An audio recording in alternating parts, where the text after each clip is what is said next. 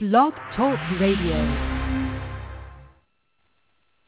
Good evening and welcome to another episode of the Married Men Don't Talk Show, produced by Household Stress, home of the talk show, the top-selling book and an app for your Android smartphones. We come your way every Tuesday night from 9:30 p.m. to 11:30 p.m. Eastern Standard Time. Phone lines are open right now, but this show is strictly for men only, so call into the hottest talk show around. Now, we have a couple of rules, and they are absolutely no profanity and no politics, and more importantly, no racial stuff. The show is apolitical and race neutral so that we can make sure that any man can feel comfortable on our show. And furthermore, fellas, this ain't Bible study. We want you to just be able to come to our show as a man, and that is it. The Married Men Don't Talk Show always presents the hottest topics for discussion, and tonight is no different. Tonight's topic is, my sickly parent is affecting my healthy marriage. My name is Rodney, and I'll be your host for the evening, along with my co-hosts Tony and Darren. This is a fluid conversation, so if you do have something to say, please feel free to do so, or if you just prefer to listen, that's absolutely fine as well. But please find your mute button right now and kindly put your phone on mute. All right. With all of that said, let's get started. There's a woman that I know that's been married for almost 10 years, and she and her husband have 2 children, a boy and a girl. They live in Northern Virginia. But in recent years, both of her husband's parents got real sickly since they were getting up in age. Since her husband's parents live in New Jersey, the husband would leave after work on Friday nights to go tend to his sickly parents and usually wouldn't come back home until Sunday afternoon or Sunday evening. Her husband is either an only child or doesn't have any of his siblings local or capable enough to pick up the slack. I'm honestly not sure what the situation is there. But her husband was taking this trip on a pretty regular basis almost every single weekend. He was traveling so much that he eventually decided for both of them to quit their jobs and move the family to New Jersey so he could be closer to better tend to his aging parents. The husband was able to get a comparable job in New Jersey, but she was never able to land a job. So this dutiful wife was left to get the kids enrolled in school and sent them off every morning before she would look for employment all day to no avail. Soon after they moved, her husband's father died. Now I'm going to pause this true story right there, fellas. How do y'all think this affected their marriage? How do y'all think this situation affected their marriage? I think depending on what type of marriage they had before the storm hit. If they had a strong foundation, I think it would have made them closer. If they didn't, I think it would have ripped them apart. Mm-hmm. I don't think the foundation mattered. I think that marriage is first in everything.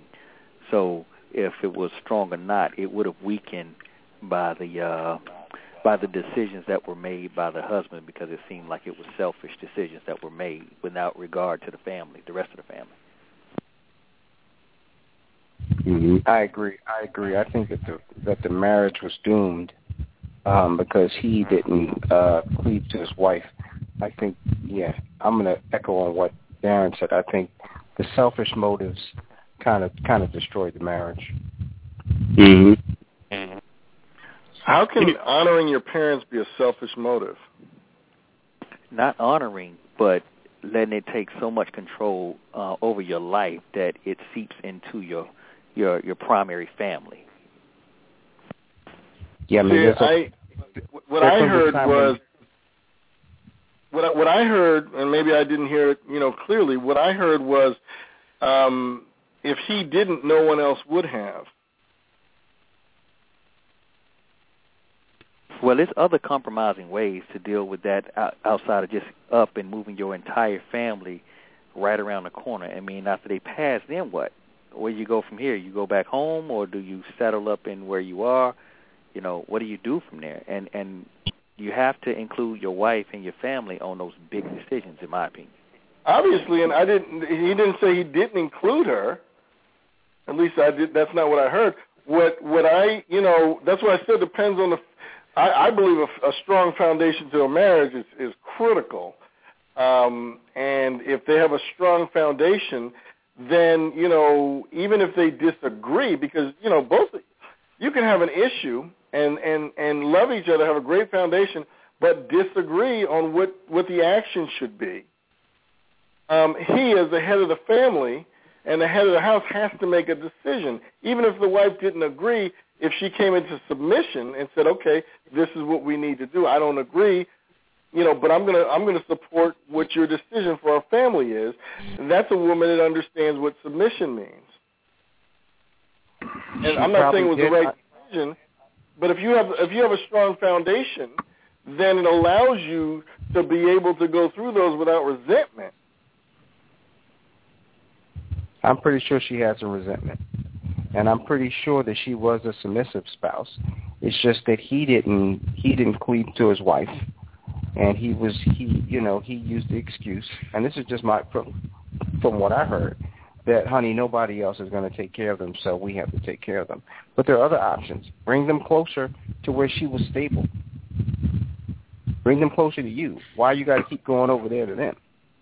Right. Most people do that. They'll change their basement around and have their parents or put their parents in a home that's closer to where they live, to where their money is. Why would you jeopardize her income, and now you're moving to another place where you can't even really financially take care of them the way that you would have been able to take care of them closer to your own residence? Well, the question was, would it destroy the marriage? And if the marriage is solid on a solid foundation, then the decision to move, and I'm not saying that was the best decision, but that's not gonna destroy the marriage if there's a solid foundation in the marriage. You may not agree on what I've done, and the decision I have to make, and that's part of, there has to be a head to the family. They can disagree, because if she says, well, I disagree and I'm not going, that's a whole other set of issues. But I'm not saying that they should have gone. All I'm saying is, the question was, how would this affect the marriage? And my answer is, if there's a strong foundation, it won't destroy the marriage.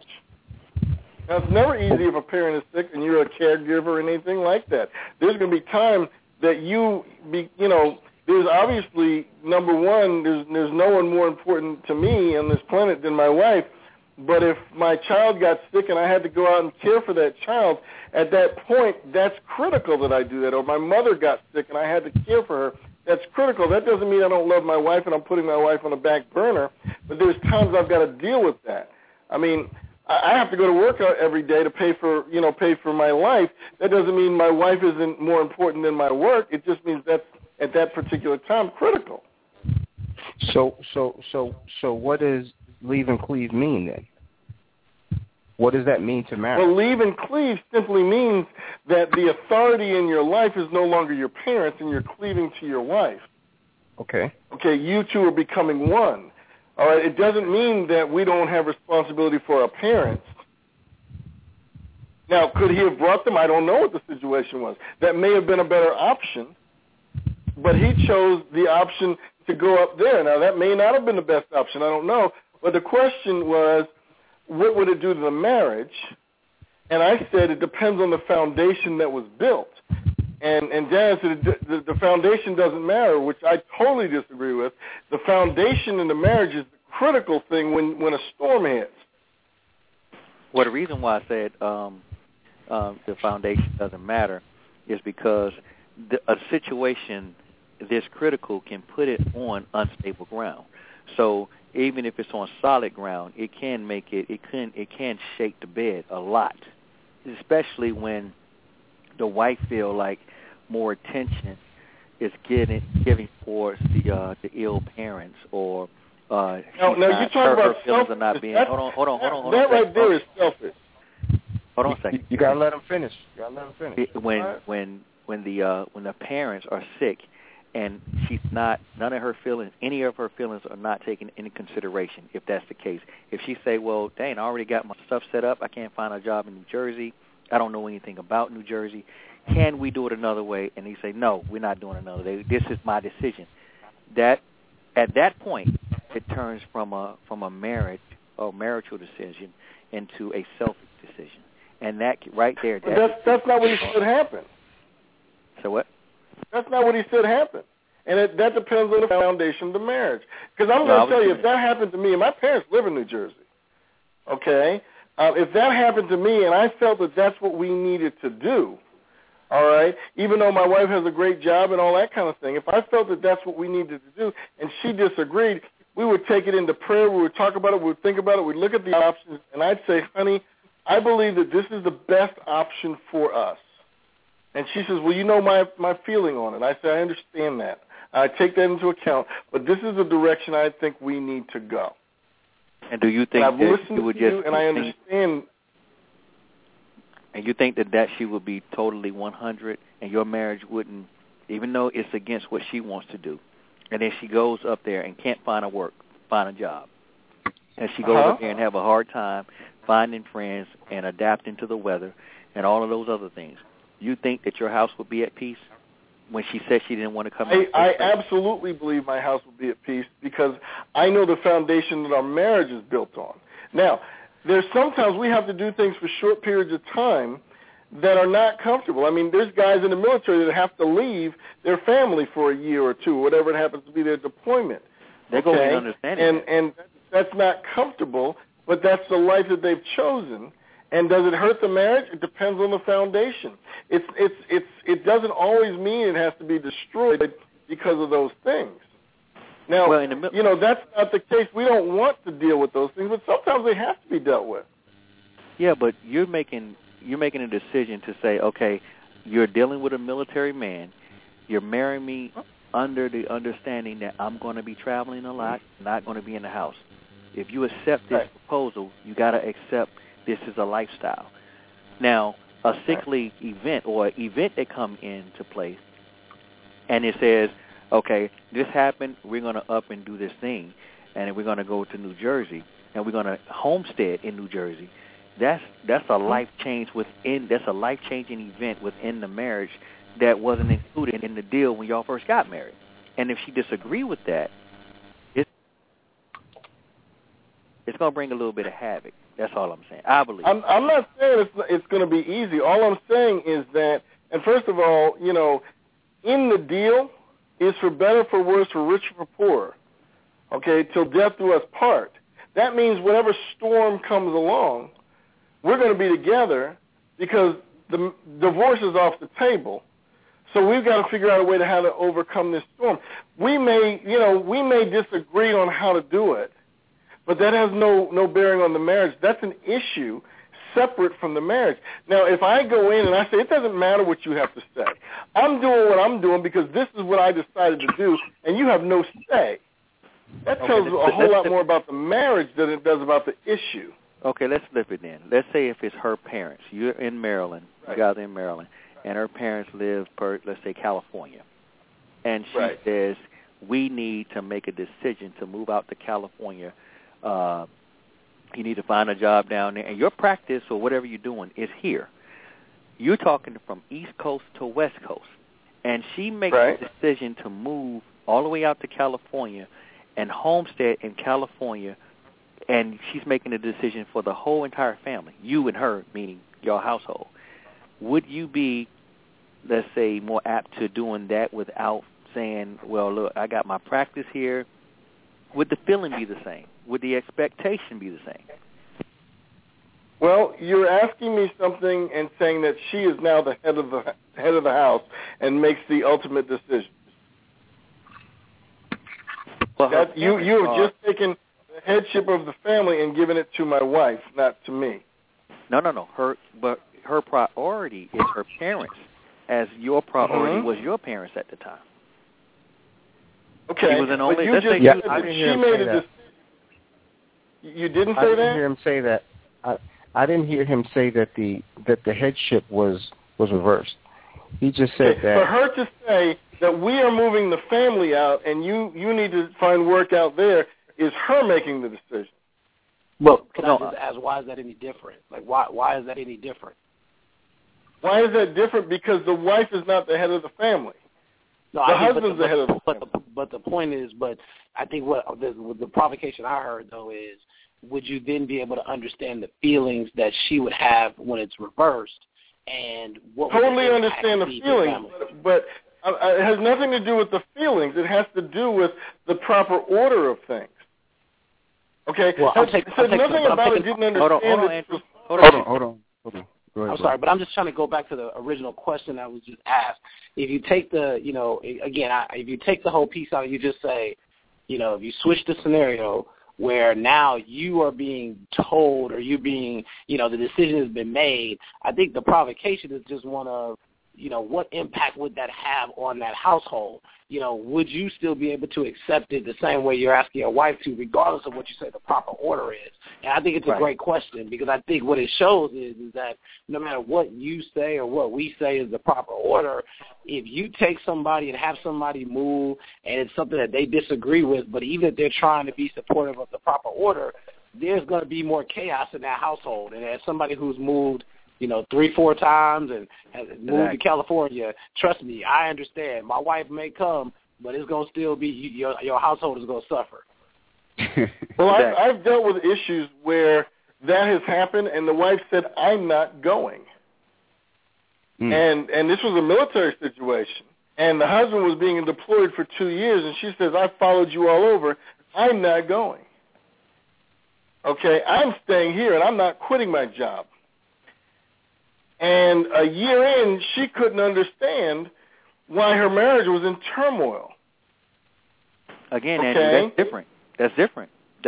She married into a situation. Is that obviously it's best for both of you to be on the same page. Obviously, it's best to sit down and say, these are the options, and both of you say, yeah, this isn't what we'd like to do, but this is what we need to do, and this is what we agree on doing. That's obviously the best case scenario. But if both of you are on either side of an issue, a decision has to be made. Either she's going to say, hey, maybe that's the way it works in your house. The wife makes the final decision, and she says, we're not doing it, okay? Or the husband makes the final decision and says, we are doing it. Either way, one of you is going to feel like, boy, this isn't the way I want it to be. Okay? There'll be situations in a marriage that you disagree, and then somebody has to make the final decision. I didn't say who should make it. You didn't say who should make it. In a Christian home, God says who makes it. And if you have a problem with that, don't get mad at me. That's what God said. Yeah, but you're dancing around the answer. Will it be easy? The answer was flipped around. But if the foundation is right, this is when you're called upon, to look at it. Now, hopefully, it's a short period of time. Hopefully, that you guys made the right decision. But what if it's the wrong decision? Should the wife now say, see, I told you we shouldn't have done this? Hold on. I didn't want to do it, and you decided to do it? We can't be so winded because there are a lot of callers on the phone, so try to make your answers brief. But, Andrew, you were dancing around the answer. All we wanted to know is if the role was flipped, what would you do?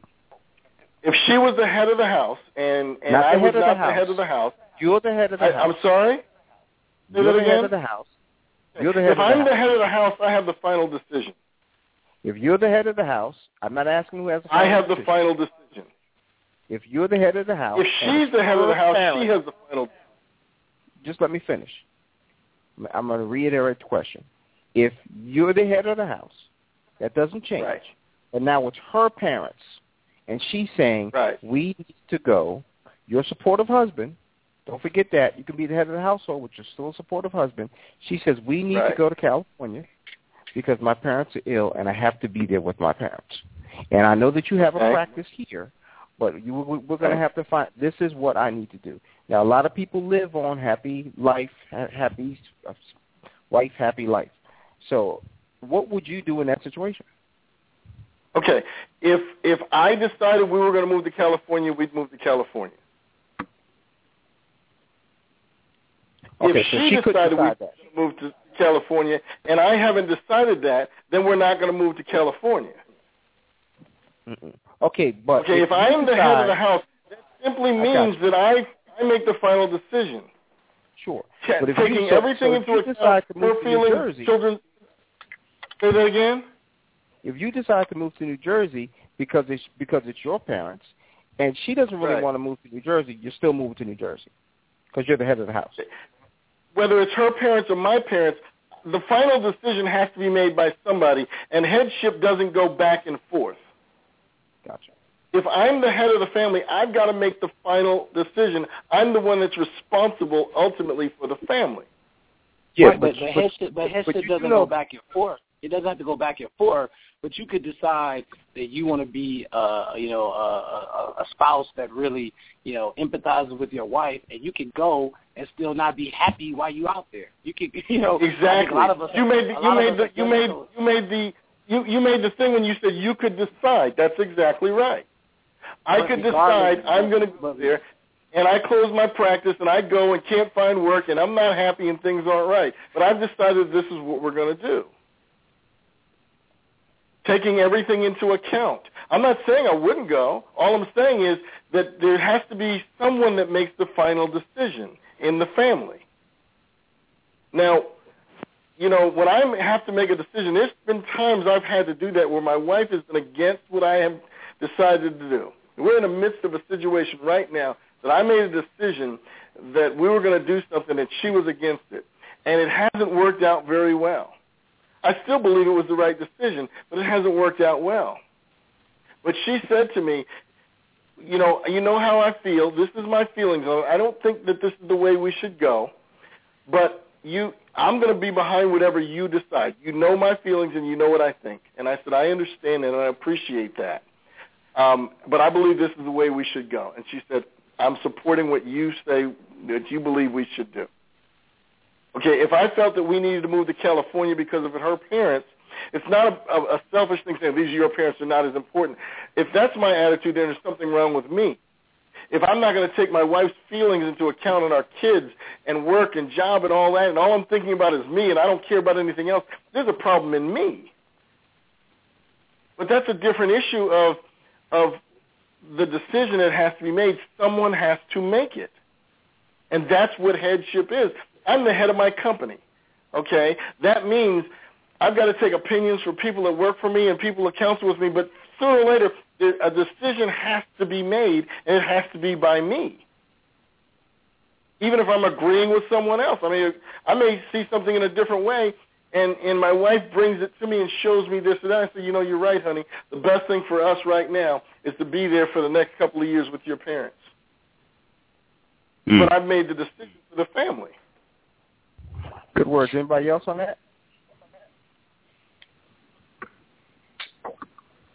Yeah, and what we don't know is, the headship, whether the headship was flipped or how they made the decision. That's what we don't know, but does anybody want to take a guess as to what their current status is as of today? Divorced. Divorced. Anybody else want to agree or disagree with that, brother? I agree with them. I think they're either divorced or separated. Yep, you're right. She's packed up the kids, moved her and the kids back to VA, and got her old job back. Her husband still works in New Jersey and lives with his sickly mother in his boyhood home. Now, I don't know if the ink is officially dry yet, but both of y'all are right. The marriage is basically over. So what do y'all think about that? Well, let me ask you a question, Mr. Host. Is that an example of him leaving his parents and cleaving to his wife, or no? Say again, leaving his parents? Yeah. I mean, did he leave and cleave to his marriage? Or did he just remain in the same undeveloped situation that he was when he was actually living in the roof of his parents? I think in this case, it's the latter. I think that he was still, and even today, to your question, he's living in his boyhood home. He might be sleeping in his old room. I mean, I really don't know, but I mean, to your point, he literally has gone into almost like a child mode, because like you said, I don't know if he never left his parents. You know what I mean? Gotcha. And that's expected. It's expected when you don't confront, or if you make a decision in that manner, and even if you are the head, if you make a decision and it's rational, or your emotion is tied next to that decision, and it's not a godly guided decision, and it's not a compromise, and you didn't try to compromise with your wife, and you didn't consider her feelings, that's just almost expected. I mean, it's inevitable at that moment, to discount her, because that's how she would feel. She would feel discounted, and she's not challenging your headship. It's just you didn't even regard her feelings at all, or the children, or the situation, or anybody except for what you was feeling about your mom at that time. So that's why I made the statements that I was making, not taking away or swapping or reversing the roles or anything like that. It's just when you're making a family decision or a huge move like that, her feelings need to be heavily considered, because it's her life too. Yeah, and that's why I agree wholeheartedly with what you said earlier about the whole concept of submission. We can use the kind of draconian or, biblical, whatever you want to call it, concept of submission, and that may be fine.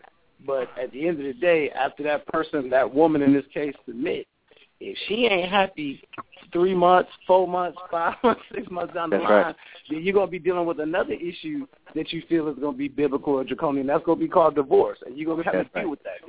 And I think that's why, as men, we need to challenge ourselves when we really having these type of conversations about, who's the head and all of that. Maybe it's just me. I'm not the head. I don't think I'm the head because of, my gender, or I'm the head. I don't look at it like that. I look at it like, my wife and I are in partnership, and we got to make decisions together.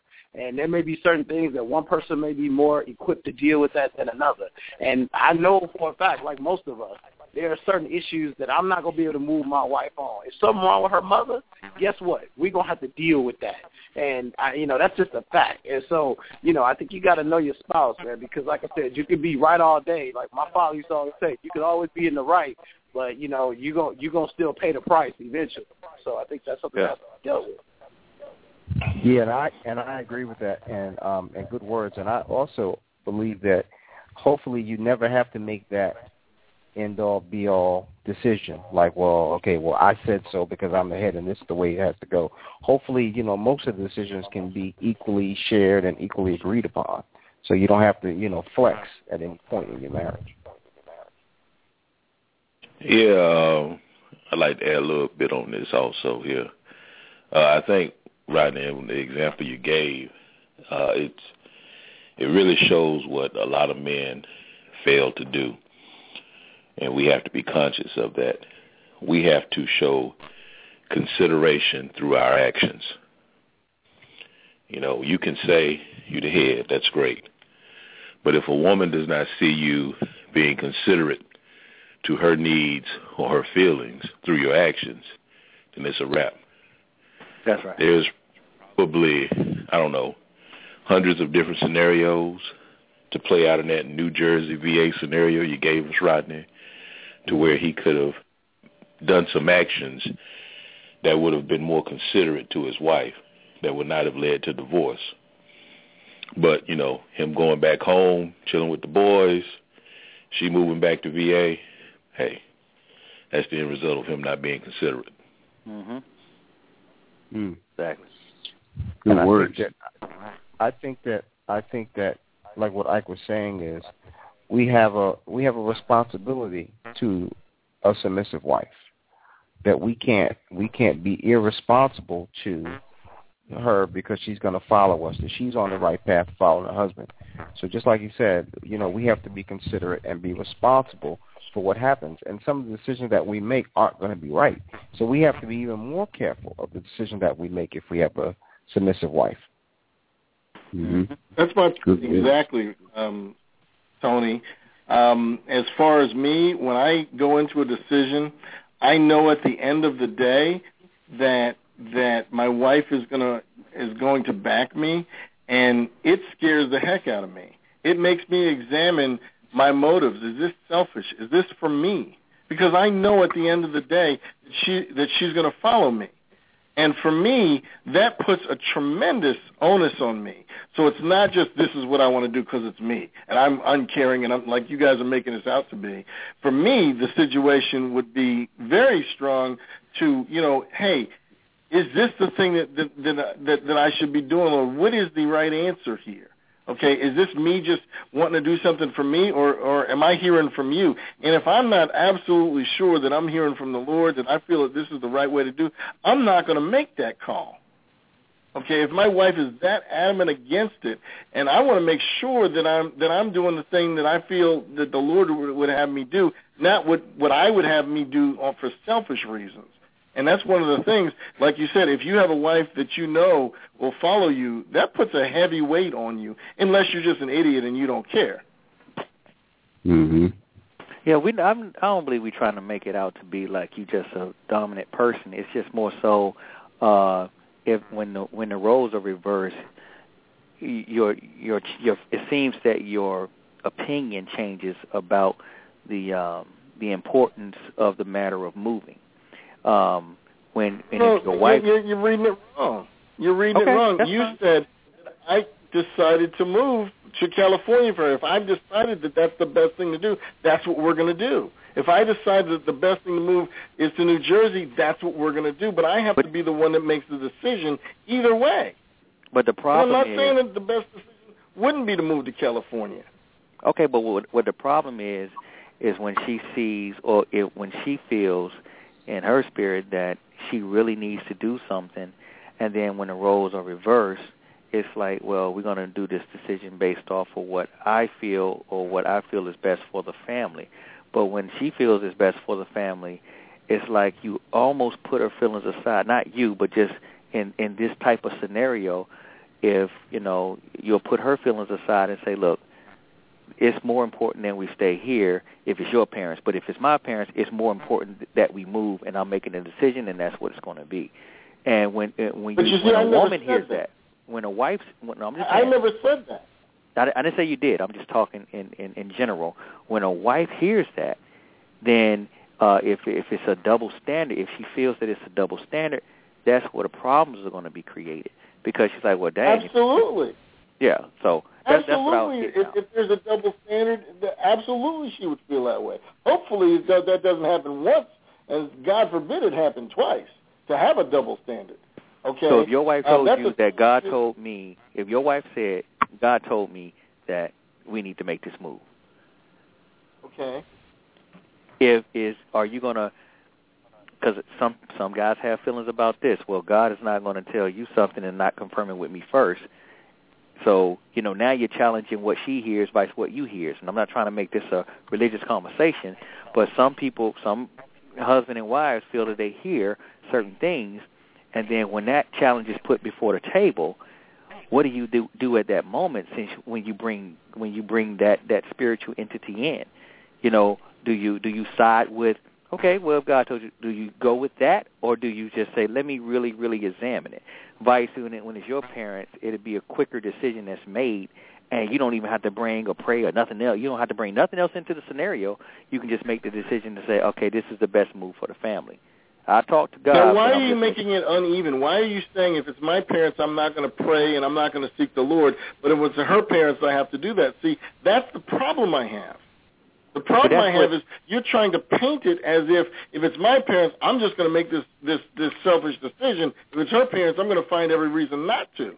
But I'm just saying, from her mentality, that could be the way it seems, and that's why it's not going to last. Your relationship with your wife, but that wouldn't be the way it would be with my relationship. No, I'm not talking about anybody, any particular person's wife. I'm talking about the scenario.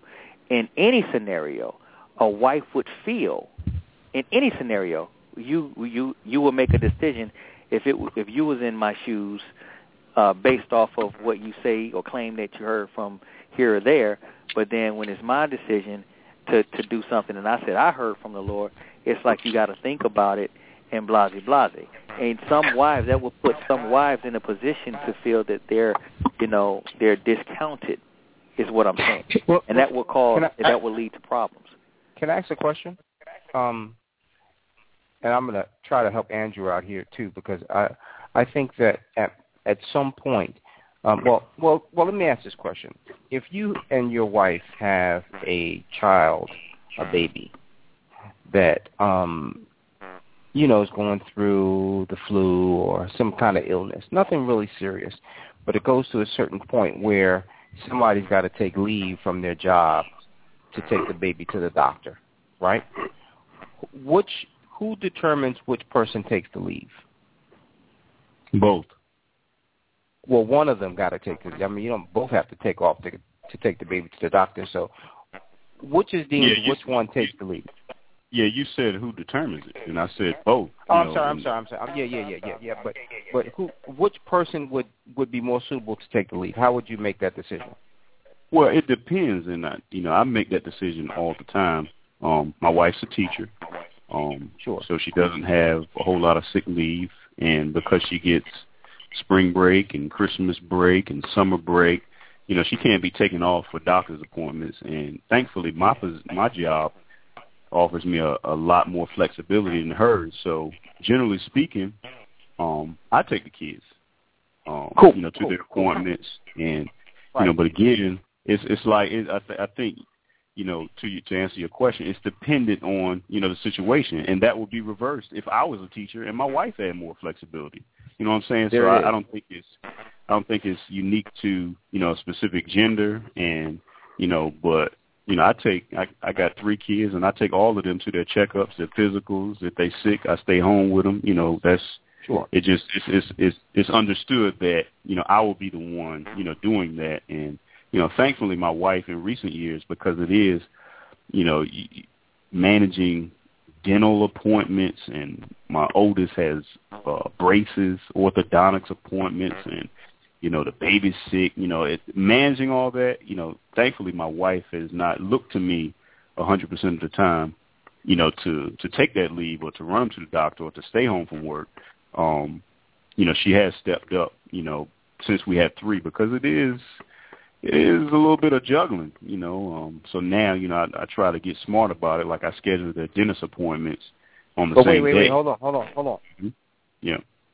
Thank you for answering it. But the question isn't based on the decision isn't based upon you being the head of the household. It's based upon who's more suitable, who has more leave, who's got more flexibility to handle these responsibilities, right? Yeah, pretty much. But I mean, but I could say that, I got flexibility, but you take them. But you don't. I could do that. I don't. But you don't. Because that's being inconsiderate. Exactly. And being the head of the house, as the brother said earlier, you can't be head of the household and be inconsiderate and insensitive at the same time. That just don't jive. Gotcha. So with Andrew having a practice here and all the offices that he has versus his wife may not have a practice here, you know what I'm saying? And she says, okay, well, let's move because my parents are sick in California. That may not be the best suitable move for the family, even if it is. So it may be a situation where he's not being selfish, but it just doesn't make sense. This is where the money is. And I understand your parents are sick, but I just can't leave this cash cow to go take care of your parents. You follow what I'm saying? So it may come down to finances, or it may come down to just common sense. You know how that decision is determined, I'm thinking. That makes any sense. Yeah, it does. It does. And, both of my parents, are healthy and currently enjoying the retirement life. They're chilling. I mean, it's really, to me, this is what life should be about. They're young, they retired early, and they're just enjoying it. But, what about your parents? Are they healthy, sickly, or deceased? What about your parents? What is their current situation? Healthy, sickly, or deceased? I'd say healthy. Mm-hmm. Anybody else? Yeah, my parents. My father is living in here. My mother is divorced, but my mom is a cougar, and my dad is just a I mean, he's enjoying retirement life too, but he's just retired and just living good.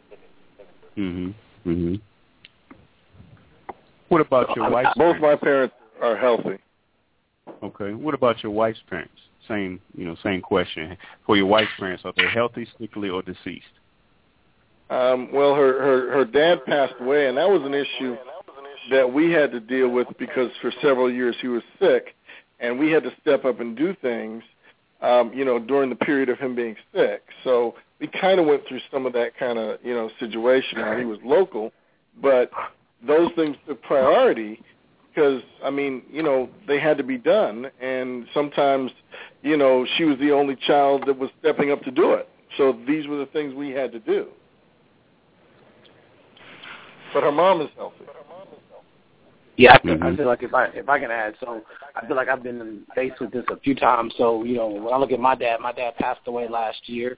We had that as well, and then my wife's mother has had some medical challenges too. So I definitely can empathize with some of the conversations that we've been having here. Yeah. Go ahead. Yeah, my wife's mother is deceased, and her father is institutionalized. Yeah, both my wife's parents are deceased. Hey, what's up, fellas? Hey, what's up, brother? Wizards. Let's get them. There you go. That's the signature, right, brother. That's the signature. Go ahead. Hey, what's up? I was going to tell y'all that I had an interesting situation. My dad was sick, and he didn't tell nobody.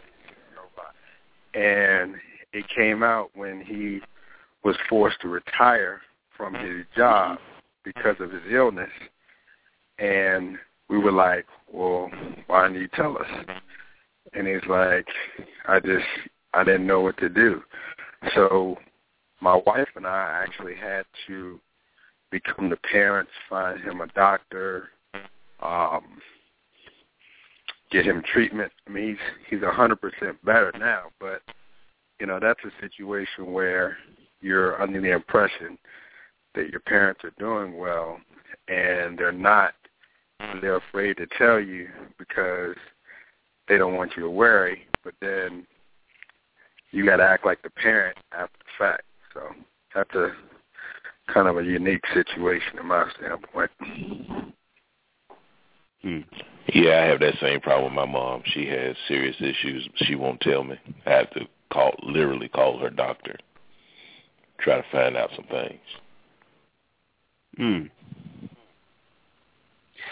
Yeah, but you said that your wife's mother is deceased?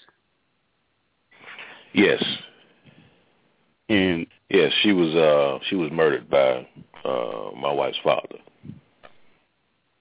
And that's why he's institutionalized. Right. Gotcha. So in that scenario, you basically, no pun intended, you dodged a bullet with the whole idea of this, sickly stuff. As the brother said, he dealt with it with his wife.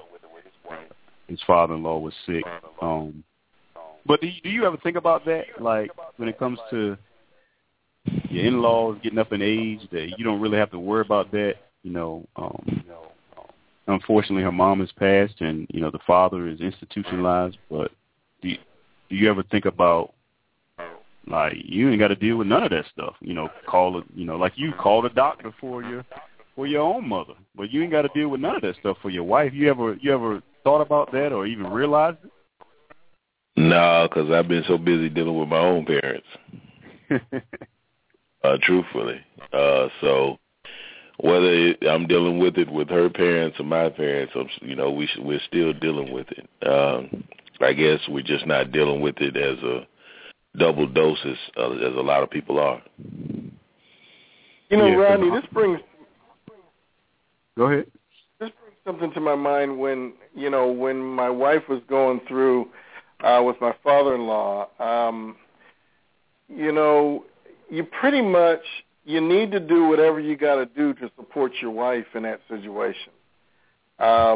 whatever she feels is what needs to be done is what we did.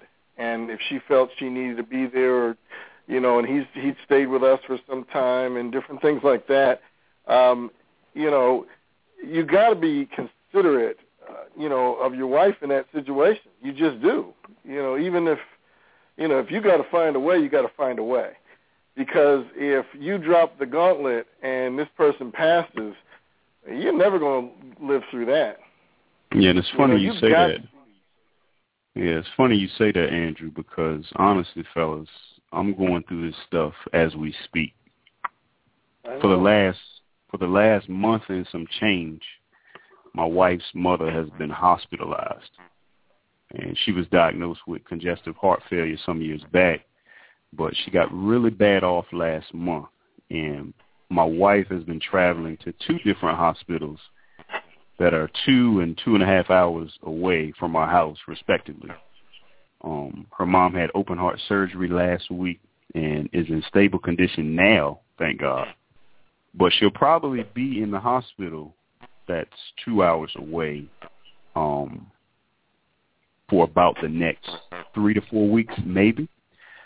And sometimes my wife stays overnight. She actually stayed last night, just arrived prior, late this evening prior to us starting. So I've been kind of winging it, as a single dad. So I have to figure out what to cook for dinner, washing and putting clothes away. I was helping with homework this evening and cleaning. Well, I haven't been doing that much cleaning, but, it's manageable. I do, clean the kitchen and make sure, that things are in some order, but, there are toys occasionally strewn around the rooms. But I had to pay P-Town to come out and cut my grass last week because I don't have the time to do it. And my mother-in-law's sickness, unfortunately, fell right in the middle of the spring recital season. My daughters play the piano, and they both do ballet. I got an 11-year-old and a 6-year-old. 11-year-old and a 7-year-old. And we had a piano recital last month, and the ballet recital is next month, but they're getting ready with an aggressive rehearsal schedule, which is every Friday evening and also every Saturday afternoon until the recital. And we do have an almost 2-year-old son that I have to keep entertained as well. And the good news is my son is not a mama's boy, but the bad news is if we're at home, I can't be out of his sight for more than a few minutes. And to those of you who talk to me on the phone when I'm at home, you can hear him in the background. But if I go upstairs or get something, to get something or to use the bathroom, he starts yelling, "Daddy, Daddy," and he proceeds to follow me just to see what I'm doing. So I'm in the thick of this, right now, fellas. Can I comment on that, Rodney? Go ahead, bro. I'll tell you, I understand, and Christine told us what was going on, and we definitely been praying for you guys. The positive end of that, because this is what happened with us 3 years ago before my wife's dad passed. Okay, but because of the compassion and love that I showed to her in that difficult time, today we have a stronger marriage because she knows I'm going to be there for her. And that's what you get when you have compassion and understanding.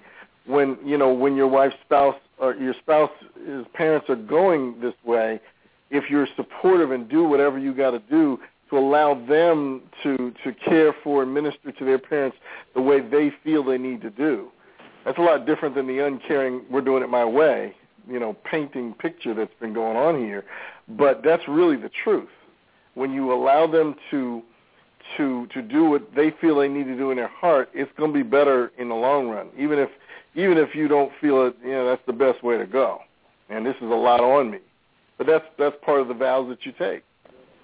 But when at this moment, even though let's just say the wife say, "Hey, I think that I should be going down here every night, every day, all the time, or whatever. I don't know what the arrangement is, but, you know, after that exhausting trip, you know, a man or a husband still needs to, you know, hey, I've been around these kids all day, but I want a little love, tender love and care tonight, you know, and it's like, I can't do this, and I can't. That even has a bearing, and I'm not trying to get into Rodney's sex life or anybody else that's going through this, but I know that has to carry an even heavier weight.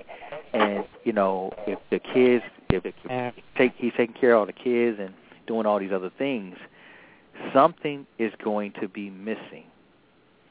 Because even though you agree to this travel or agree to this extensive caring for your parent, it's going to miss somewhere.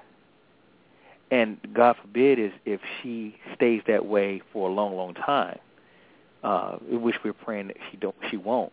But eventually, everybody wears and tears. Everyone does. So you got to still, even in that, find a balance. I believe you still have to find a balance. Hey, I'm still a husband. Hey, I'm still a wife. I'm still a mother. Hey, I'm still a father. Okay, if it was me and your parents going through this at the same time, then what? You know, so it still has to be a balance somewhere where the marriage can come together and say, hey, it has to be something that we stand on to make our marriage solid. Yeah, and that's interesting you say that. And I want to add to possibly a little what you said. 30 seconds, fellas. It's not something that your wives will just know just by looking at you what it is that you're thinking.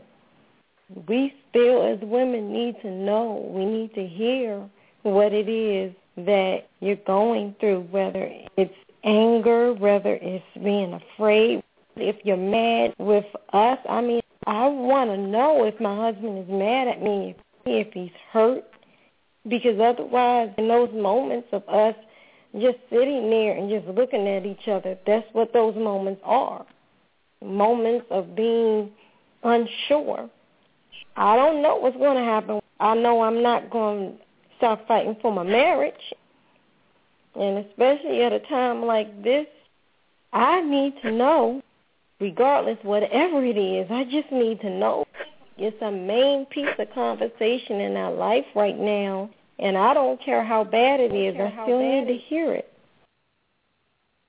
So is this woman right or wrong? Is she right in saying that no matter how bad it is, that our wives still need to hear it? Well, since that was my wife, yeah, you know how my house is. So. Yes, and that's how we and you know, and since that episode, and I didn't know these things outside of her saying it on the show, outside of her finding out how I felt on the show. We have been carrying it like that because, you know, I thought I was going to be too harsh if I tell her, look, man, you know, you're not giving me, you ain't giving me no sex. You know, we're not going any places, and you're not cleaning up the house, or whatever the case is. You know, I did not know I could tell her without hurting her feelings. Mm. And all things considered, I had to consider everything. I couldn't just be selfish and say I want, and give it to me. I had to be considerate of everything, so that involved a whole lot of conversation between us. Hmm.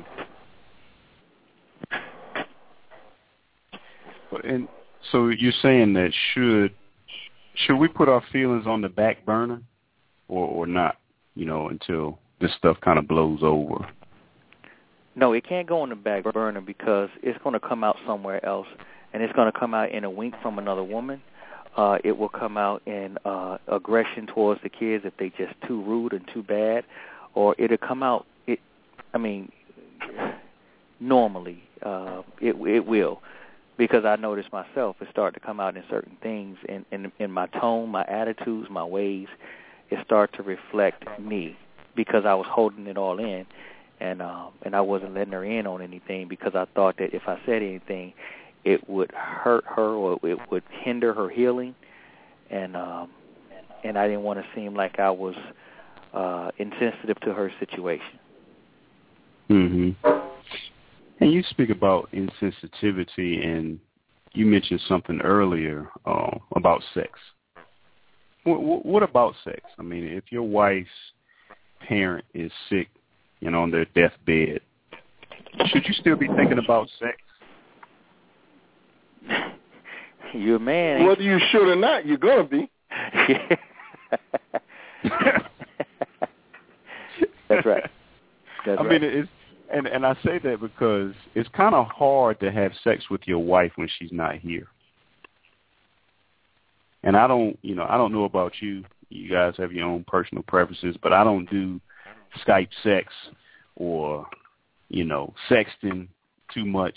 Give me the real thing. I'm not into that technology-based. I need the real thing. So, but I mean, what do y'all think about that? I mean, do you think that you should still be thinking about sex and your wife, is visiting her mom and doesn't know how many hours or days or weeks that she has left on this side? Should you still be thinking about sex? Yes, sir. You're going to be. Yeah, that's no doubt. That's how God made us. No, I don't agree with that. You can't stop yourself from thinking about something. You can't, I don't agree with that. I think, I don't agree with but that. don't you mean? But when you say are you thinking about it, you may be thinking about it. But I think what the brother's asking is what type of actions do you exhibit towards your wife during that time? So I'm sure your wife knows you may be thinking about it, but hopefully you're not making it top of mind while she's trying to deal with what's going on with moms or dad. I think that's what the brother's trying to establish. Exactly. Yeah. In other words, you're not telling her you need to come down back home and give me a piece of snatch. Like, when you coming home? What time you be back? All right. You need to be ready. Get your mind right. Get focused. I know that, and thankfully she's on the road to recovery, so I know that mom's doing okay, so you need to get focused when you get back in the house.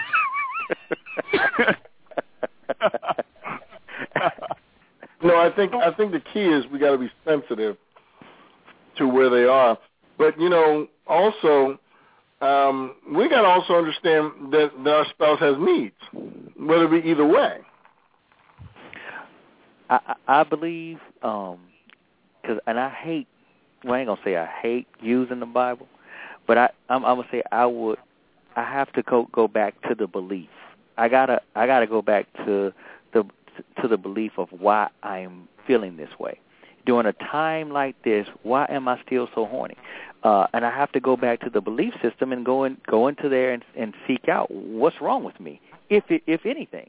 And then it says, hey, doing it for a certain period of time, don't even fast for too long. Just make it a shorter time, under 7 days, and so the devil won't get in there. So that lets me know. I'm sorry. What was that? Wait, I'm sorry. It's called shallow, my brother. That's what it's called. It's not called let's go back and see what God says about it. No, there's certain times where you have to say it's not about me and my flesh, if you want to take it there. And I don't think that those times are about you and your flesh. It's about how can I be supportive and put that on the back burner. And I think that would be the challenge.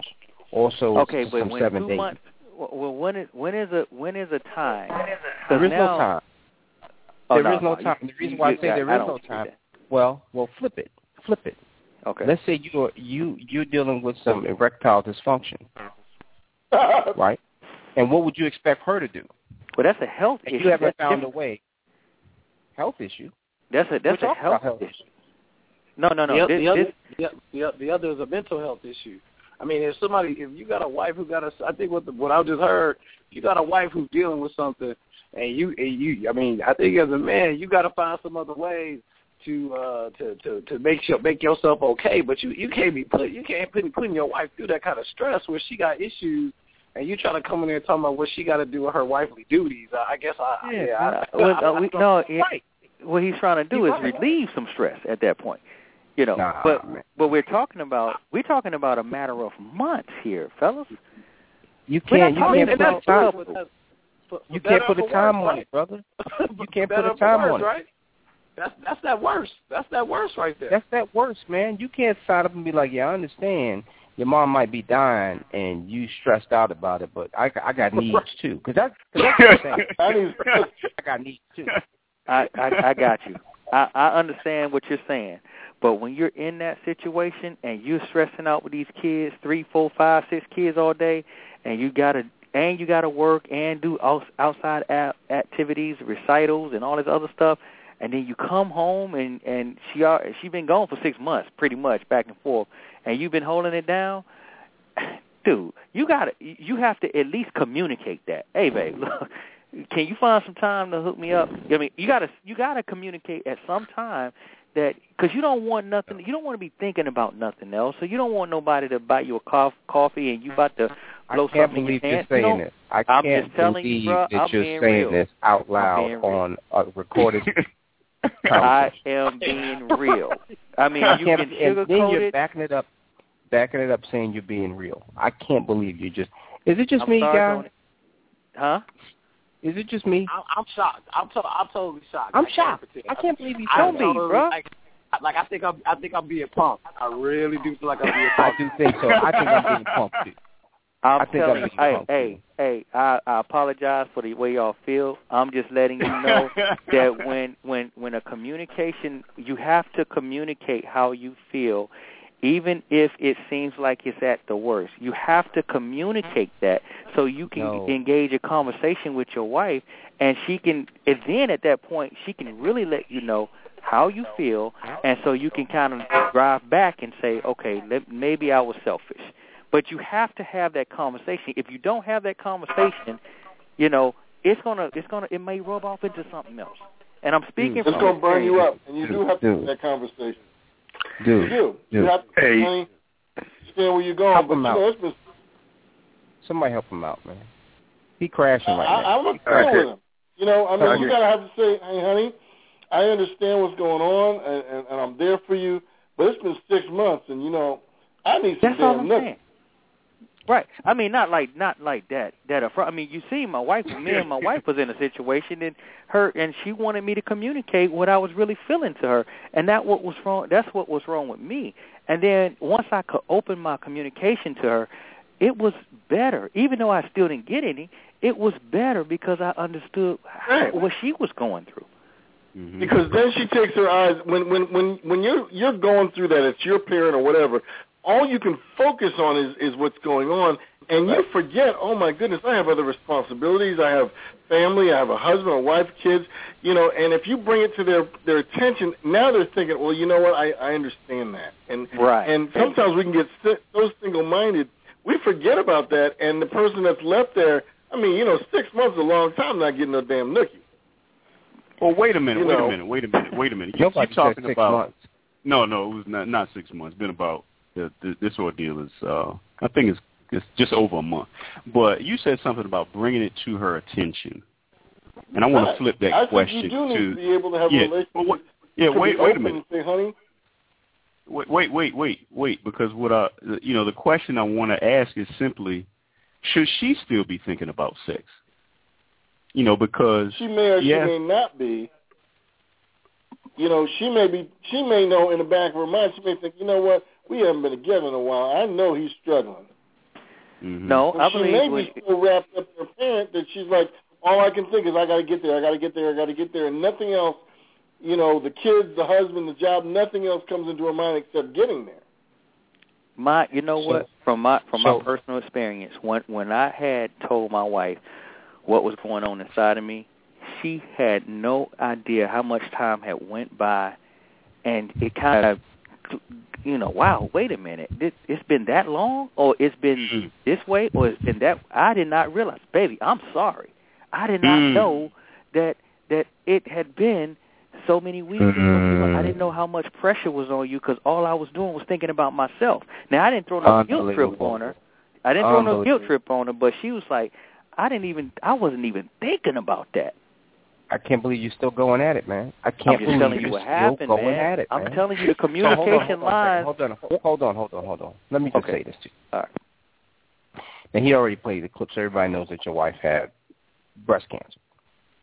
Right. And what you're talking about is while she was dealing with her breast cancer, all the decisions that have to be made, all the changes that have to be made with her for something that she's never been through ever before, right? And what the conversation that y'all were supposed to have is, I understand that you're going through your breast cancer, but at the end of the day, we haven't had sex in months. No, it wasn't. What I was bringing to her attention, it wasn't about sex. It was about something else. It wasn't about sex, though. Don't back up now, brother. Don't back up off it now. No. Listen. Now, there was a conversation, but it wasn't the main. It was a plethora of other things that I had to discuss with her, because she told me on the show that she said, "Let me know what you are feeling," because I wasn't talking. Because I was talking about thinking, sex right now. We talking okay, about let's sex talk about while your wife is sick. So don't talk. Let's just keep about it. Okay, if you want to keep it on that it subject, that was one of the subjects that I had brought up. I was like, I'm concerned about this. I feel like a nursemaid. I feel this way. I feel that way. And then I'm wondering, I'm not putting no pressure on you, but I'm wondering, dang, I can't ever have sex with my wife no more, because I ain't never been through this either. Ain't nothing wrong with downstairs, but I don't know. I mean, she wanted to hear she wanted to hear what I was thinking. So I told her everything I was thinking. It's funny because and you did, and it was unfiltered with no bedside manner, and all she could do is say, "Okay, I asked you, and now you told me, so now I got to be a big girl and accept it." No, that's not what she said on. That's not what she said on the sex thing. She was like, when she was answering certain questions, she was like, certain things, it was like, wow, I didn't know I was neglecting that or didn't pay any attention to that, because we also have our grandson that has cerebral palsy that lived with us. So it was a lot of his stuff put on me that that was supposed to be hers, but I wasn't. I was working all night, and then I had to all day deal with him, and then come at work all night again, and I was not even getting any sleep, but I wasn't complaining about it.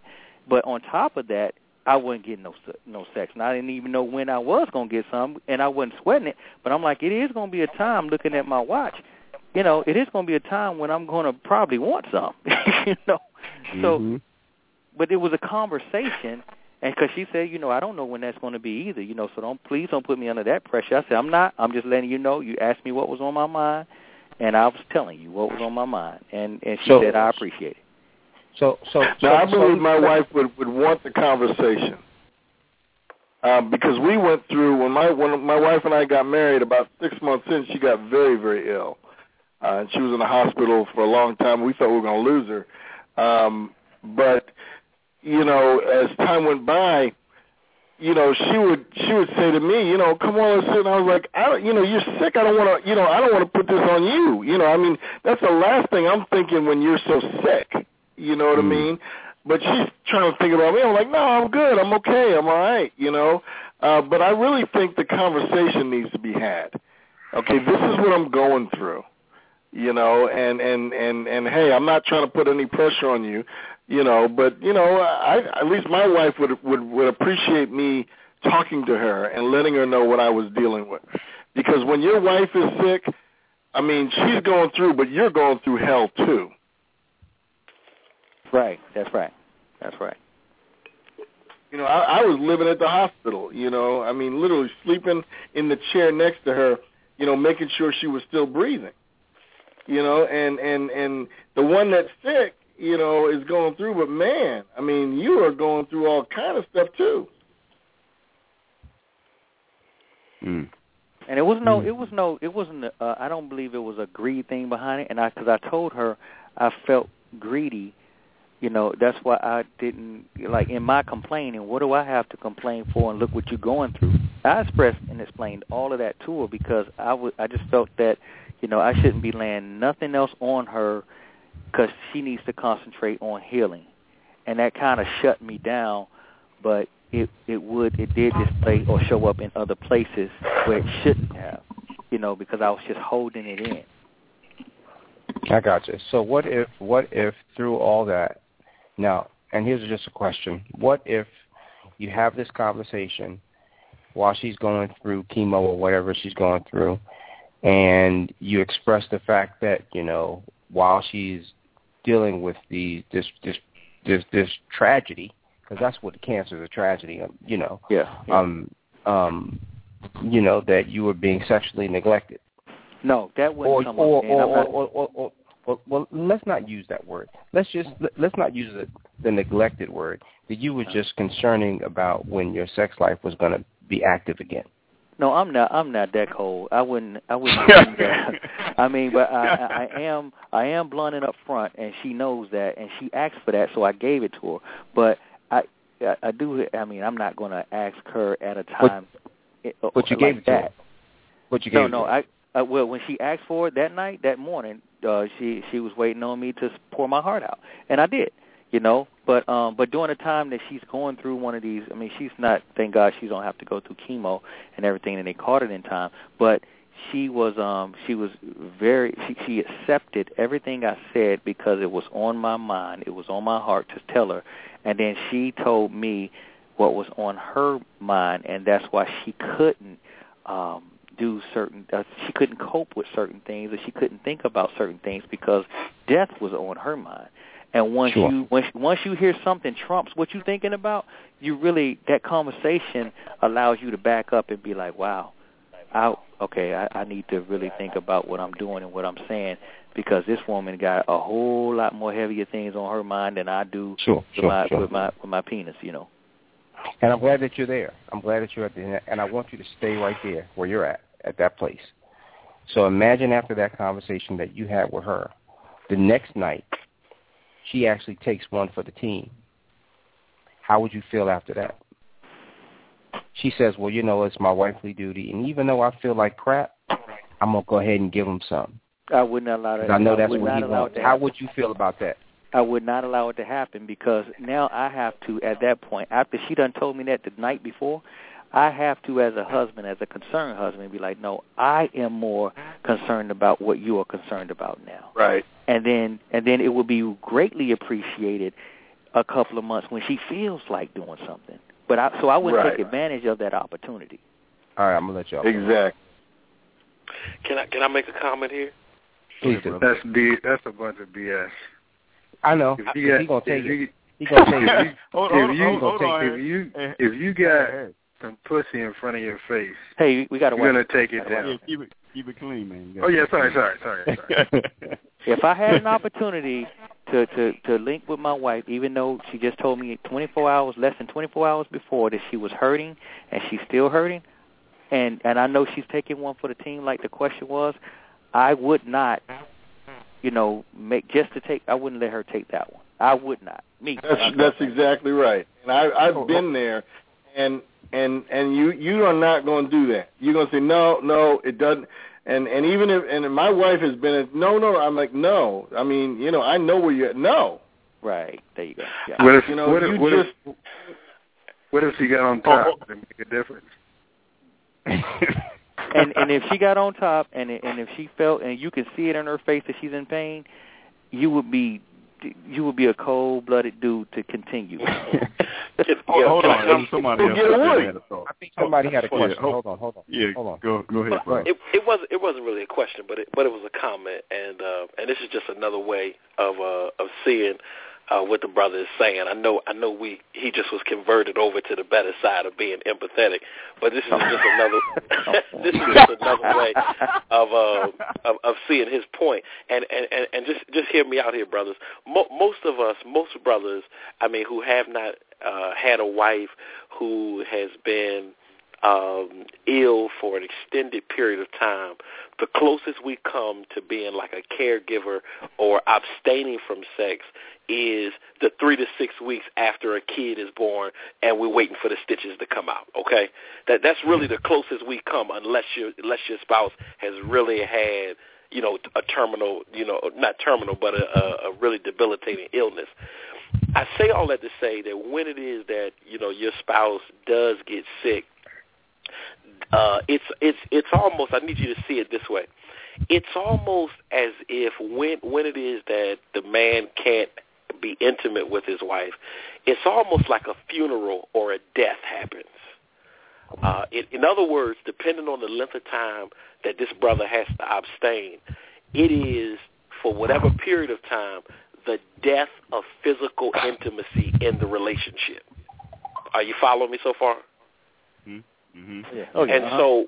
And so the reason I say it's a death is because when you think about death or anybody that you lost, there is a selfish side to those who are survived after the deceased has gone on. In other words, the selfish side of us says, no, they shouldn't have gone. I want them to still be here.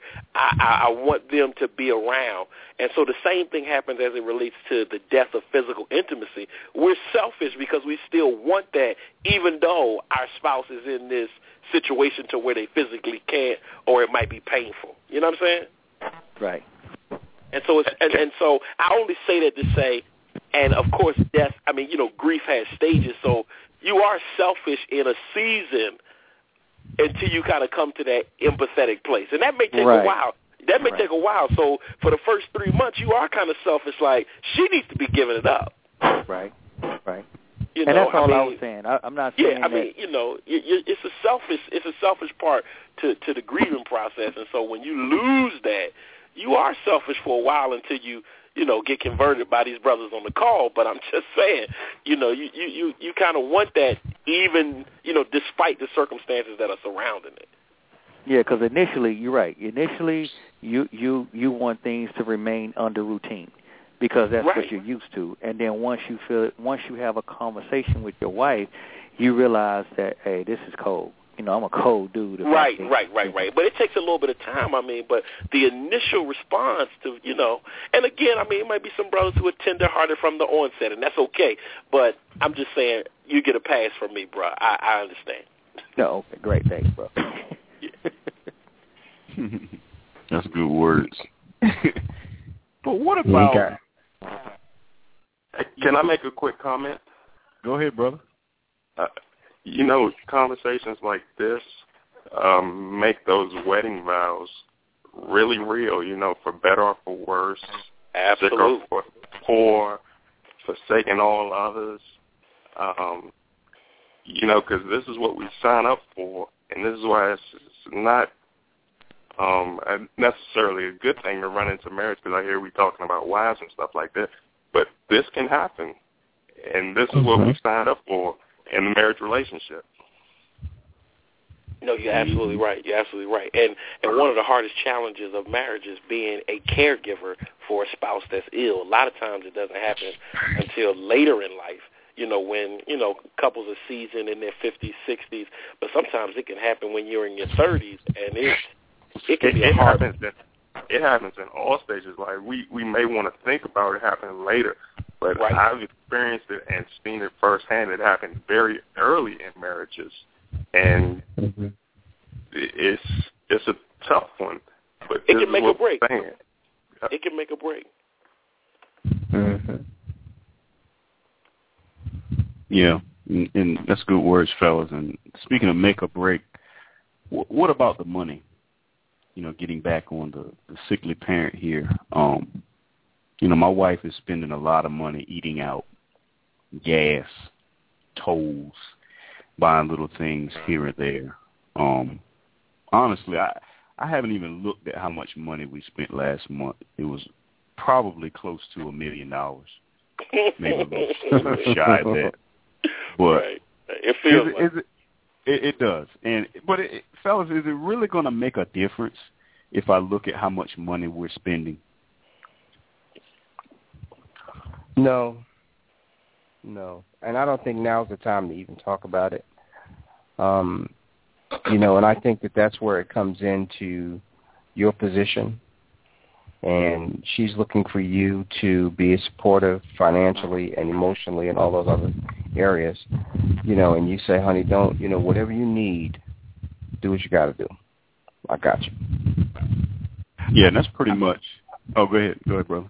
No, I just was going to add to what he just said and say that you also, for the brothers on this call, kind of send a message that we may need to be proactive in our planning and our preparation, because in the event that parents get ill and they are far away, that's a cost that some of us brothers who have not incurred it yet may have to one day incur. So, that needs to be a part of your planning.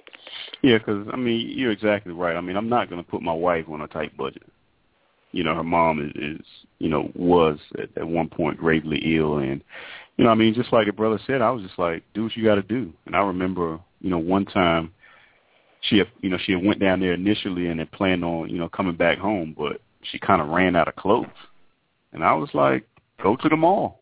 And I didn't check behind her and go to the credit card statement and, say, well, you spent this much at Macy's. What kind of jeans did you need? I didn't even look at it. I was just like, honey, do what you need. Do what you need to do. You need to go get groceries for the family. You need to, go to the laundromat. Whatever you need to do what you need to do. So that part, like you said, it was, she was at liberty. And thankfully, if I were to run out of money, I do have some lines of credit that I can pull from, to help me out or get us over the hump temporarily. But, thankfully, we're at a position where, financially where I'm just like, do what you got to do. We'll figure it out on the back end. But I think. Go ahead. Yeah, I guess it depends on. Sorry. Go ahead, dude. No, I was just going to say, I guess it just depends. I guess I agree with that last one because I guess it depends on your intended outcome. Because, if you look at that type of situation and you say, okay, my wife is dealing with these kind of things, I'm looking at, money statements, et cetera, to bring that up to her at that time, you run the risk of the reaction that you get from her, and I think as someone mentioned before, not coming off as being supportive of what she's going through. So, I think it really is one of those things as a husband where you got to kind of take a step back and kind of realize, no matter what the answer you get, is that going to be beneficial to your family and to your relationship long term? And in many cases, I would think that the answer would be no. You just kind of eat it, let her do what she needs to do, and you try to make it all work out in the end.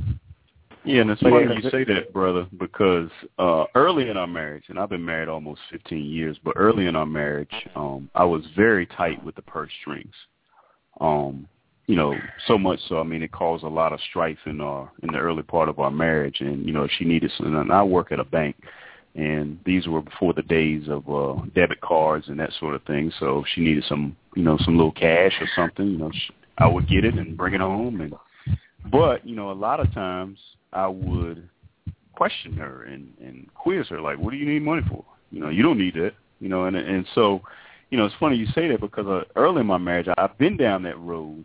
And thankfully, I learned some life lessons then where now I can apply where I'm not even, it's like, whatever you want to do, honey, not a problem. Whereas before, I would have been like, hey, we might need to watch your trips. Go ahead. So, and this is not like she's hanging out in Miami on vacation, just getting buck wild to cash. She doesn't Correct. Want to be in this situation any more than you do. You know what I'm saying? But learning from this experience that you're going through right now, are you going to change the way that you manage your finances in your house? Are you going to go back to, honey, whatever it is that you need to do, go ahead and take care of your business. I trust that you will make the right decisions, and I'm not going to watch the dollar, even though the mother's not sick any longer? Yeah, I already kind of transitioned to that, and thankfully I don't have a wife that beats up the mall every weekend. So if anybody spends money around here, it's me. So I just got to watch my spending. But, Gotcha. She's not one to, be, out with the girls or going on trips or going to the mall or buying new shoes or ordering purses. That's just not her thing. So I don't really have to, mind her about the finances. I just have to worry about myself. But, to your question, over the years I have gotten a lot more relaxed, with what she spends, and because she really doesn't abuse it. She's not egregious, at all. So, and I appreciate that. I'm the one that really, I can spend some money now. I can really do that. I've got championships and trophies upstairs. But, just along those same lines, what about the hospital bills? If in this situation, if your parents or your wife's parents don't have a lot of money, or enough insurance, health insurance to cover the costs. Would you help pay the bills, or would you just leave them hanging if there was some overdue or some balance? When she does get released from the hospital and there's a hefty balance, they don't have enough insurance, doesn't cover it. They don't have enough savings to cover it. Would you help, or would you just leave them hanging? Can I chime in on that, Rodney? Yes, sir. Go ahead. Yeah. Several years ago, my wife's mom was going through a lot of financial situations. And I asked my wife, well, what do you feel we need to do? And she said, well, I feel we need to do this. I said, well, whatever you feel, that's what we'll do. And we did that. And today we're going through some situations where I made some decisions that my wife didn't feel I should make, and had to do with my parents and housing and things like that. And hasn't turned out the way I felt it should, and it's cost us tens of thousands of dollars. And her response is exactly the response I had with her mom. We need to do what you feel we need to do. And I think that when it comes to your parents, it really needs to be, you gotta let her do what she's got to do if you can afford to do it, because if not, we talked about it before, you become the bad guy. Mm-hmm. And you really need to let her do what she feels in her heart she needs to do, because if not, you're going to be the one that she resents over it. Well, when you go over the finances together and you say, okay, I'm really trying to make it to where we won't break the bank at home, but trying to satisfy a need that also needs to be satisfied, it needs to come to the table and say, you can't just say, okay, let's just blow our pockets and sacrifice the family. We can always make that back as long as your parents' medical bills are taken care of. It can't be a decision that way either. It really has to be, okay, this is what we can compromise and try to, maybe we can pull out a second mortgage and just pay it all off because we can afford to pay that monthly bill.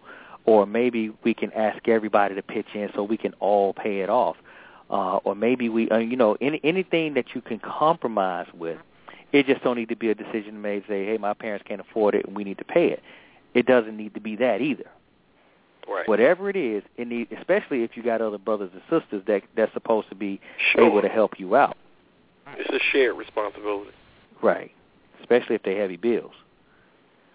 Mm-hmm. Yeah. And, I guess I want to drop a monkey wrench here. Thank God, my mother-in-law is on the road to recovery. But this is a kind of difficult question to ask. In this situation, would it actually be better if the parent dies rather than being sick for an extended period of time? But it depends on who makes that recommendation. Wow.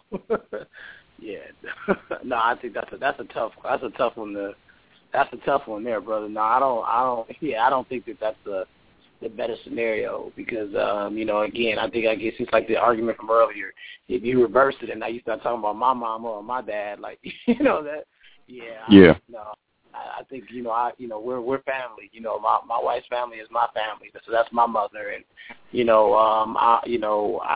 and as somebody who lost a father last year, my father had a stroke, and he was debilitated for about 4 months before he died, and it was unexpected then, and at the time I remember even kind of thinking myself like man, it's like my dad's already gone, but when you lose that parent, you realize that's really gone. Even if you could just go in and, kiss him on his forehead and he's sitting there, even if you don't know, that's better than the alternative when you can't see him at all. So, I'd rather ride it out as a family, take the bills, take the hit, and, I'd rather ride that out. Yeah, and brother, I think you would only bring up that conversation if it was your parent. From lived experience, I know when my father was battling cancer, I was praying that he would go on home. And when my wife's mother was ill, I would have never said that because, as brother just said, right. that's not a good conversation to have. It depends on, in my opinion, it depends on what the condition is. I would ask like when my stepmother was on her deathbed, they asked, what should we do? And I'm like, well, what would be her state if they left her on the breathing machine, and what's her chance of recovering and having 100% of her, thought patterns and mobilities and all of those other things? Would somebody have to live with her, and who would be that person to live with her, 80, 85% at the time? Who's going to be her caretaker? And this is a conversation as well that you can't just say, hey, I think you go ahead and pull the plug. It needs to be all things considered, and it needs to be pre-planned on whether or not, because that bill continues to go as that life support system continues to beep. And somebody going to have to take the responsibility or stop their job or have her to move in with them. I mean, a whole lot of things got to be thought about when making a decision that's hard. And it is hard, but it has to be a careful decision that's made, and it has to be some people that's going to stay in there and say, hey, I got it. And if they raise their hand and say, I got it, I got the responsibility, I'm going to take care of all her affairs, I'm going to cook for her every day, I'm going to bathe her every day, even though she's going to be 50% functional, she ain't going to be able to walk and all these other things, okay, that person better have it. In addition to what my brother just said, one of the things that I'll share with you is that, it's definitely a delicate piece, something that needs to be prayerfully and carefully considered by the family. But one of the things that happens, nowadays with a lot of hospitals is that, they only are going to do so much. There was a time, where in medicine where they would, revive a person, 8 or 9 times, but they kind of, even the hospitals and how they advise families now is different. And so, again, it's something that has to be strongly considered as it relates to all options, because, right. The doctors will come now and say, listen, they will say, I understand that this is your loved one, but at this point, here's what we're doing. Every time we bring them back or whatever the case may be, I mean, they're going to put it in, medical terms, but also kind of, layman's term to let you know this is what your loved one is going through. So, do you all want to continue this process or down right. this road? You know what I mean? So I just think it's times have changed as well, even in how they do medicine. Before it's almost now inhumane as it relates to reviving somebody beyond 5 or 6 times. You know what I'm saying? As it relates to the treatment of the patient now. And so even medical professionals have to consider that, and they won't go beyond a certain point, even though the family may want to hold on. It's just, and they'll tell you, hey, look, it's inhumane at this point. We know that we're doing more harm than good. And remember, their oath is to do no harm. And right. What's even more important than that? Oh, I'm sorry. Go ahead. No, I'm done. Just something to consider. Okay. What the conversation that we had that was more even important than that was the doctors brought us in this room, and they told us her current state, and they told us the state of her insurance. They will. Yeah, they will. Yeah, they will do that now. So they start talking about money, like, hey, she's running out, and who's going to take care of this if we keep her on this life support? So right. I'm like, and you would think that, man, I mean, I'm holding my chest like, I can't believe you bringing this money issue up in front of all these crying people. But they have to consider their ends too. So you can't look at it like, well, man, it shouldn't be a money thing, but it is. Yeah. And not to get super technical, but to my man's point is that, and it's something for all of us to look at, is that, your insurance policies now have on there a maximum amount. That's like right. if you look at your policy closely, it says they only going to spend $100,000. It says they only going to spend $200,000, and then that's it. So I mean, they do come in talking those numbers because your policy says that. And in a hospital, depending on what the condition is, those costs go up very quickly. Exactly. You know, where you wouldn't think, oh, my God, we spent $100,000 trying to keep you here. But those costs, I mean, the ventilator machine in and of itself, man, can be in the upwards of tens of thousands of dollars just to have that machine, not including the other things. I mean, you hate to break it down to dollars and cents, but it is a part of that reality that we got to deal with. And once you hear that break your bank, once it hits your pocket, you're going to be like, you know what, pull the plug. This is too much. I mean, you're not going to want to be like that, but at the same time, once that reality your kicks in, you're going to make changes. Oh, your conversation changes. Yeah, mm-hmm. Conversation changes. There's no doubt about it. Yes, sir.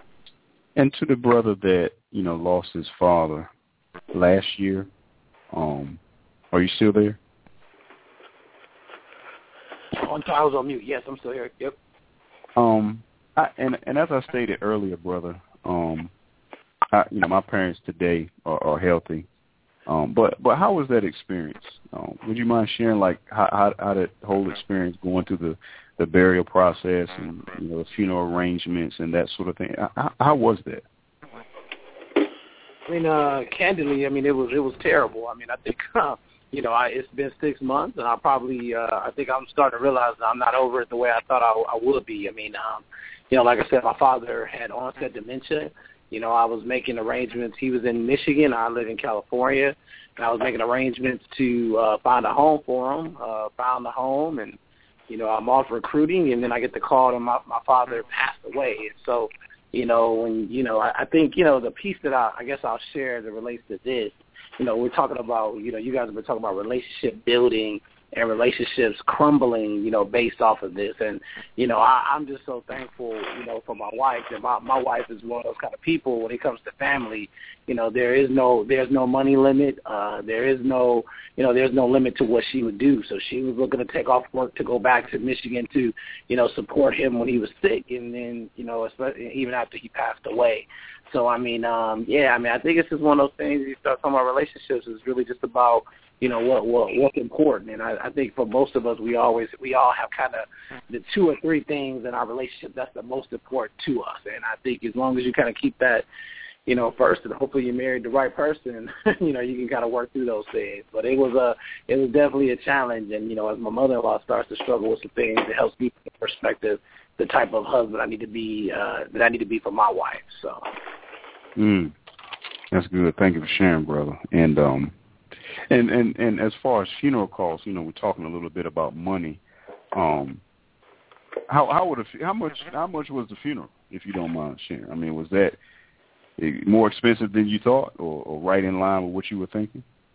Yeah, I had never done that before, man, and I was shocked, man. It was like, you know, I think when I looked at it, like it was interesting when you go, you know, it's time for the funeral, blah blah blah.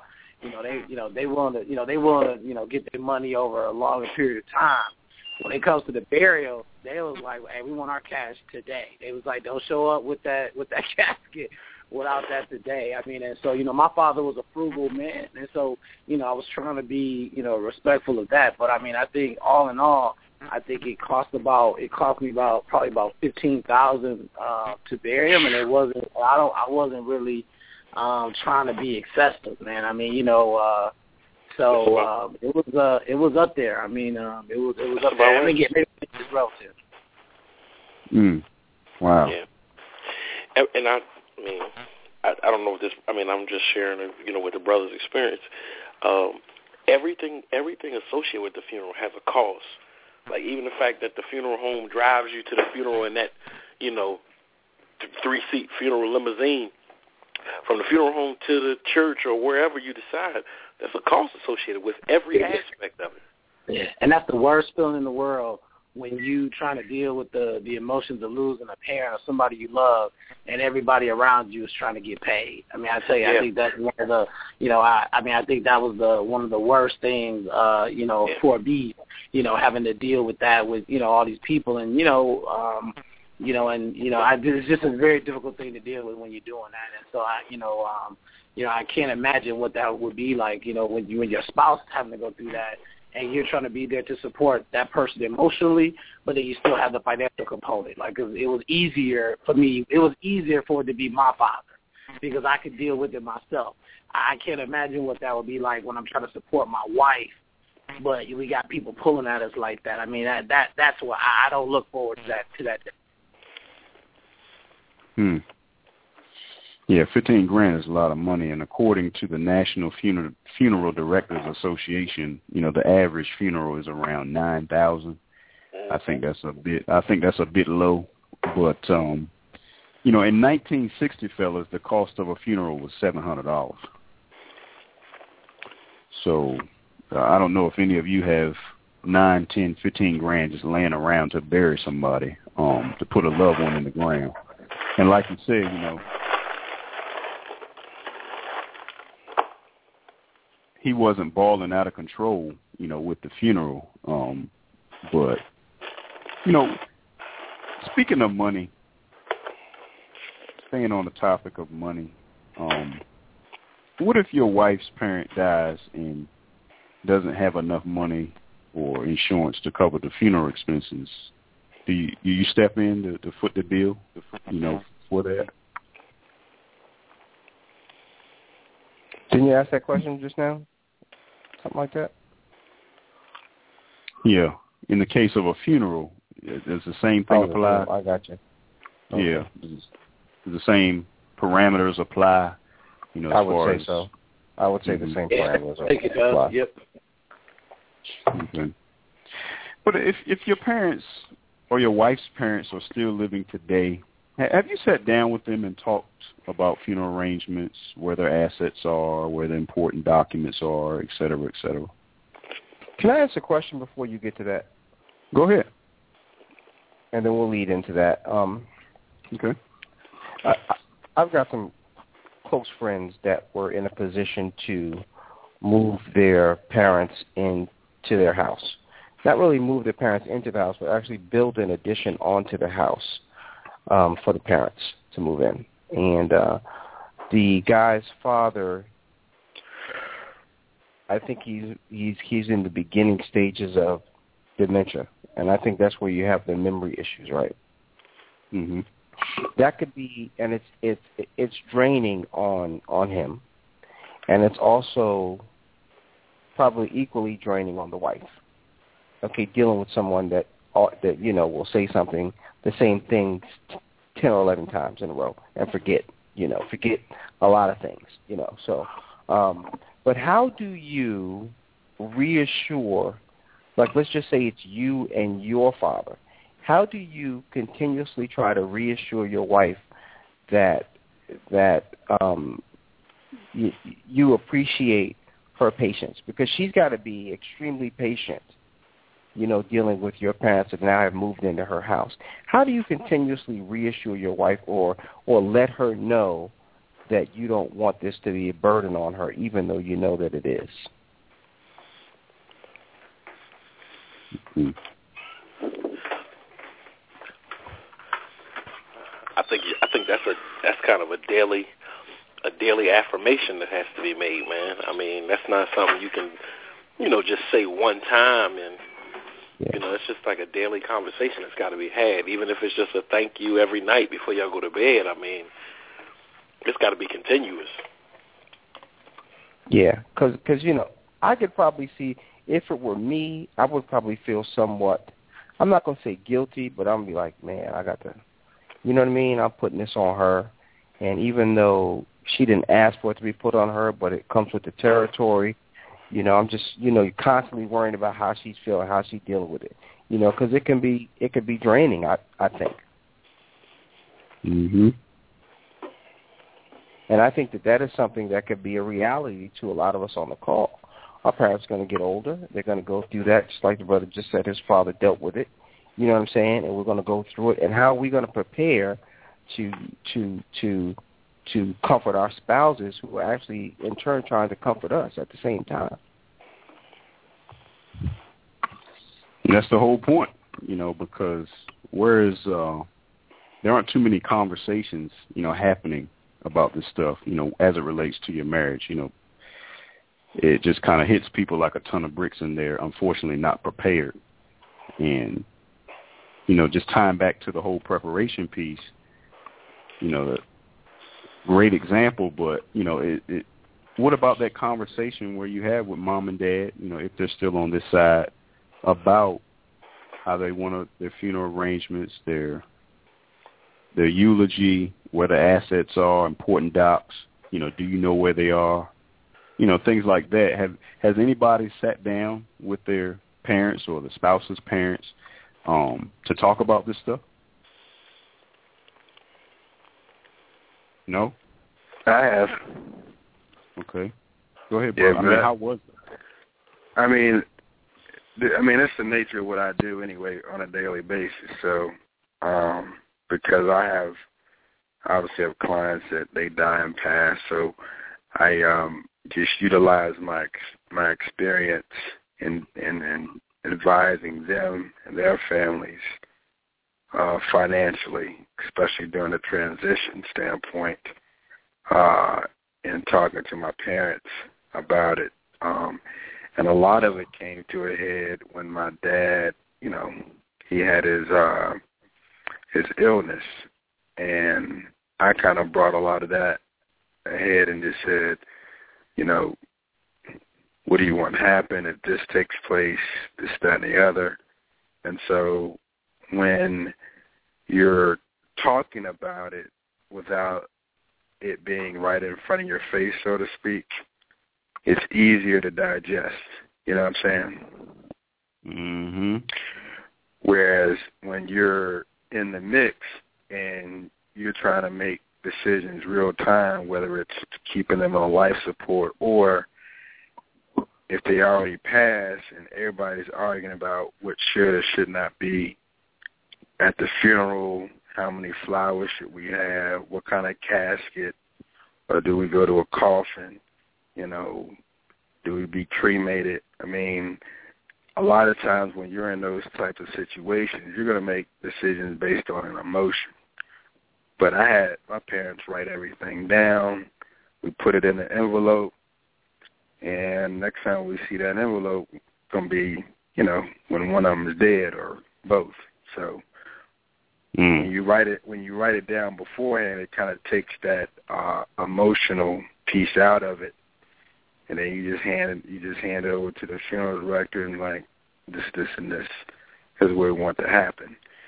Fortunately, my parents, they're pretty well off. So, financially, it's not, there are already funds allocated to deal with stuff like that. But, if you're not sure what your parents' financial structure is, I would highly recommend, like, tomorrow, talk to them about it. Because, life is one of those things where there's no guarantees on when things are going to happen. So, well, I just got insurance on all of them and they don't even know it. So, yeah. And it's if I might have to pay a heavier price, but it's worth it because we don't want to be. I was at a funeral in my family that they was trying to collect money for the headstone at the funeral, and I was like, I don't want to be in that position if something like that happened to my mom. And they didn't have enough money to bury her. They was going online asking Facebook, say, hey, on and it was just kind of ridiculous, when it came to that. So I said, you know what, let me go ahead and put life insurance on my parents now, so I can, even though they don't have to know, even though it's going to cost me a little bit of money, I don't want this to be my family. Everybody had to do a potluck just for food. You shouldn't have to be thinking about those things when you're trying to mourn. That's terrible. Yeah, and I've seen situations where, I've seen funerals where you can tell the casket's rented because the body's all squinched up in there, and the casket look all worn out and whatnot. So yeah, it's ridiculous. Let me ask y'all something just along those lines. Do y'all think it's just a black thing for us not to have our financials together before Big Mama dies or before somebody dies? To not have this stuff where we're solicited on Facebook, we're, making chicken dinners or, whatever the case may be. What do y'all think? No, it's not. It's just a mentality. I would say it's a class thing.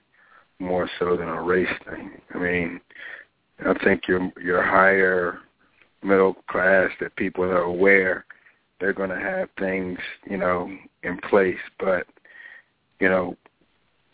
poor people and working class people, they live a more linear, they come from a more linear mentality. And so a lot of times they just deal with stuff as it comes.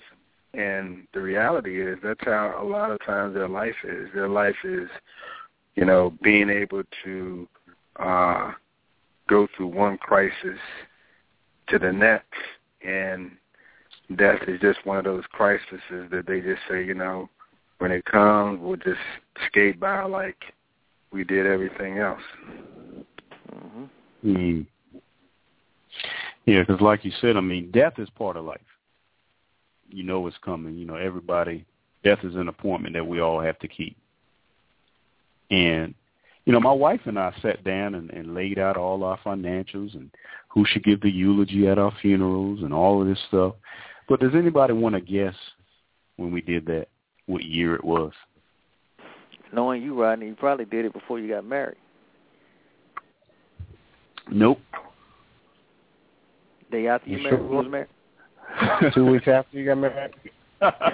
Honeymoon? Right after the honeymoon.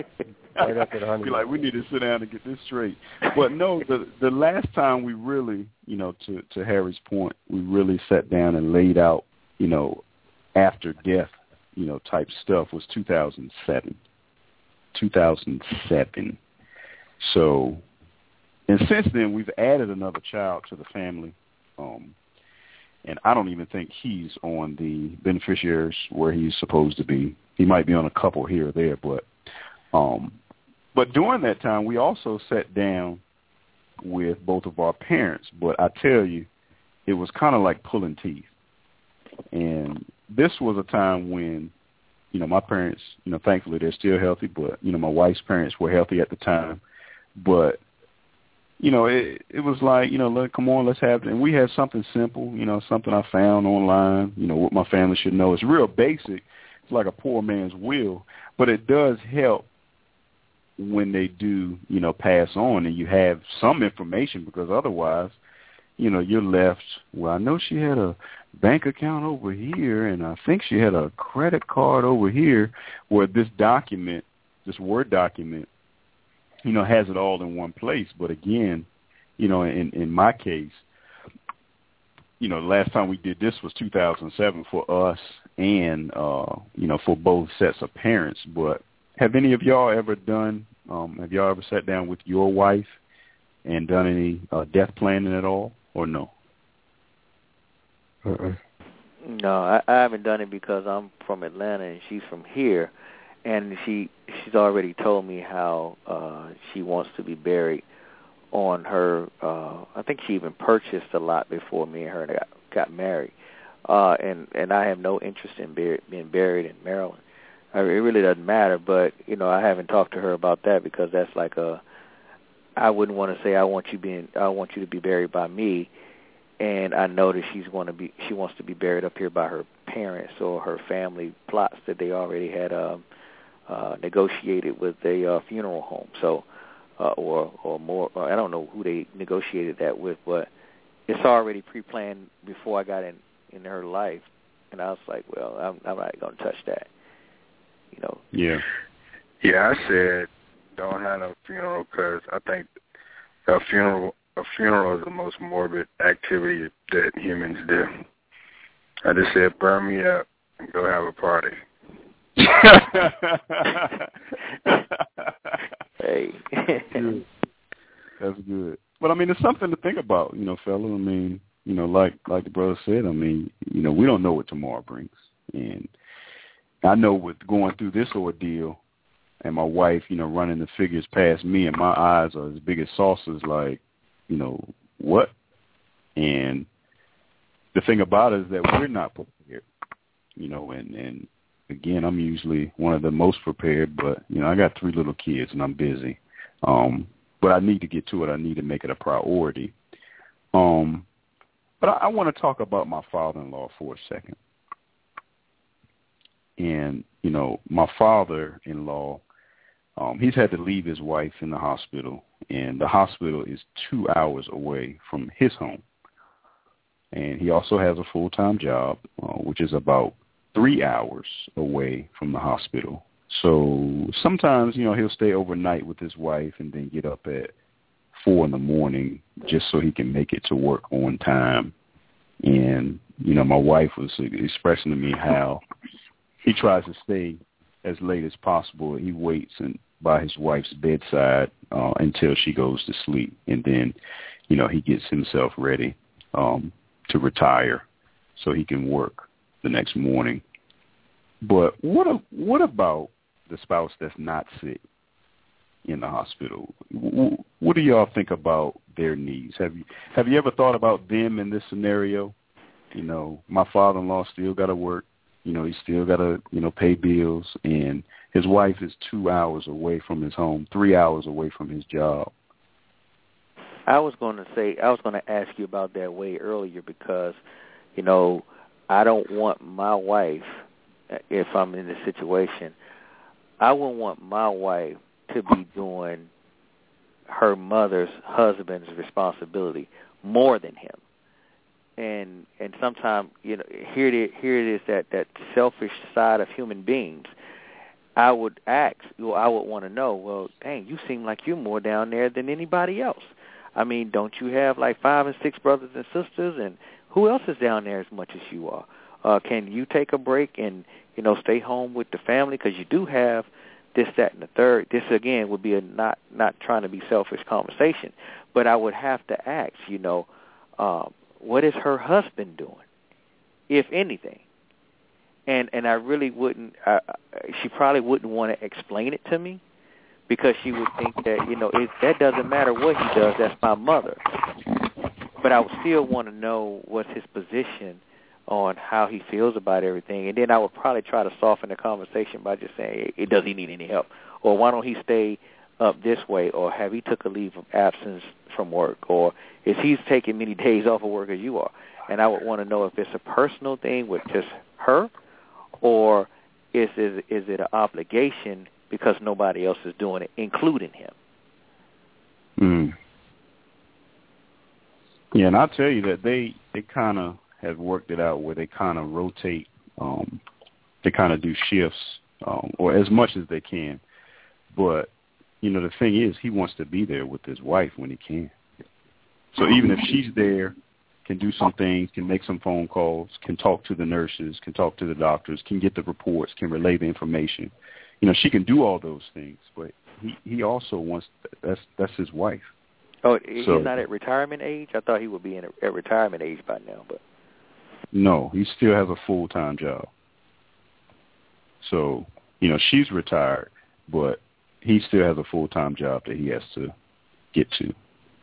And, you know, to your question, I mean, she, you know, she does, you know, just they kind of work together, and it's an interesting situation. But a lot of times we don't think about, you know, that spouse that, you know, I'm thinking about it from my perspective, you know, where my wife's gone, but at the same time my wife comes back and she's healthy. I don't have to visit my wife in a hospital, or have to leave her in a hospital, or sleep in a recliner in a hospital. You know, she does come back. So I think that a lot of times, unfortunately, you know, when we look at it from our standpoint, from our vantage point, that gets lost. You know, the spouse that's not, you know, in that situation. And, you know, I mean, for you, when's the last time you had a date night with your wife? Always. Always. So when was the last time? Oh, last week. Oh, last week. Okay. Anybody else? When was the last time you had a date night with your wife?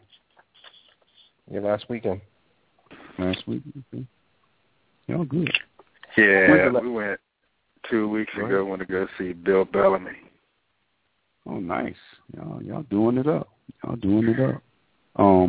When's the last time you think me and my wife had a date night? Probably since you had that third kid. It ain't been that long. the marriage ministry, the marriage conference that we had in Maggiano's.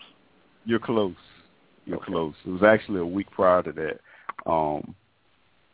And I'll count that too. But I mean, just the two of us with no kids, with nobody else, was probably about a couple months ago. But actually, we did. Now I take that back. We did get out this past Friday, but we did have our 2-year-old. Our daughters were in dance. They're getting ready for the recital, as I explained earlier. But so we did have our 2-year-old, and he was with us, and we just went to the Outback Steakhouse. But that's always fun because after he eats, he's like, okay, I'm ready to go. He wants to run around the restaurant. He's a almost 2-year-old. I can understand that. So, fooling with him, and he's telling everybody hi in the next booth. I have to take him out, have my wife settle up, on the bill, since he wants to be with Daddy, as I explained earlier. So it's not a date night like you guys had, going to the Bill Bellamy and, just enjoying yourselves and don't have to worry about a 2-year-old, around you. But when's the last time? Can I ask you one question, though? Yes, sir. What kind of effects or side effects or depression states that your wife go through? And the reason why I'm asking this question is because this thing is called, when after a woman have a baby, she goes through this period of postpartum depression. But I found out postpartum depression is not only after you have a child. Depression is a disease, and sometimes when a situation this close to your wife or to yourself, depression can set in, and you don't think about nothing else but whatever you're thinking about. Are you any at all concerned about the 1.5, 2-hour trip that she have to take, going back and forth, lack of sleep, dealing with children all day in school and dealing with children all day at home? Are you concerned about her health at this time? As she's going back and forth, if her mom have a bad day at the hospital, and then she has to come home crying in tears and up all night and tired, what kind of concerns do you have when those days happen? Yeah, that's a great question, and I'll say that my concern now is that she's tired. She's physically and mentally exhausted, and I'll say that it's better now that we've gotten over the major surgery, and her mother is in rehabilitation right now after the procedures, and so we're on the path to recovery, so it's better now. But I guess I wasn't really worried about her. It's just those when she comes, like she came back this evening and I saw her, and just tired. And I don't know if any of you travel with your jobs. I tend to do a little traveling, but the road is hard on you. Just traveling to and fro 2 hours is hard on you. But that's probably the piece that I worry about her the least, because she listens to the show during her travels, which is highly entertaining. So at least it can take her focus off of other things, and she can just kind of listen and sit back and enjoy the ride. Getting there, seeing her mother, and helping her with things that she needs. I mean, it's physically and mentally draining, but I was never really worried about as far as depression setting in or anything like that. But just the fact that she's mentally and physically exhausted, I mean, it's tough, and it's understandable. I mean, we're not bionic humans. I mean, we're made of flesh, and it happens. Well, the reason why I asked that, because a brother on the phone earlier, he said that when his father died, here it is 6 months later, and he's still not over it like he thought he was. Now, I believe that, since her mom has been healthy or getting better, that won't wear on her as heavy as it would if she wasn't getting any better. So it's going to be a time when she goes down there, and like you said earlier, death is an appointment that we all must make. It's mandatory that we make. So whenever that comes, it's going to be a time where she has to travel back maybe by herself. And it needs to be taken in consideration now of how is she going to take that, because nobody's prepared. It's almost impossible to get prepared to never see a person that raised you or a person that you came from. You can't get prepared for never seeing them again until you go on. And in the last month, there has been some moments where, and I've shared with you about it. There have been some moments that we didn't know if her mother was going to make it, and just dealing with the emotions, and you're not we're physically apart, and she calls me, and in an emotional state, understandably. It's been like a roller coaster of emotions because, there have been moments where, they had to, bring her back and do some, revive her mother. And, I think that was the toughest because you don't know. And that, that was going back to, my earlier point about would it be easier or would it be less stressful if the parent dies, because there is some finality. Once you do the burial in the funeral home and everybody gets their check, everybody eventually goes home. And there's no more, I got to go see mama next week. And again, thankfully, she's still here. She's recovering. We thank God for that. And that kind of leads me into, this, I guess it's a monkey wrench, what I want to ask y'all. And it's, again, difficult question. A brother alluded to it earlier, but, with his situation, what if there was a situation in which your wife's parent was really sick and your wife believes that God is going to heal, but you believe that God is going to take them home? Now, I don't know about you fellas, but I know God is a healer because he healed me back in early 2000. I'm a living witness. You may can relate to that as well. But in this situation, I mean, should you tell your wife, let God have his way, or should you just jump on board the faith train and desire healing and recovery along with the rest of the family? What should you do?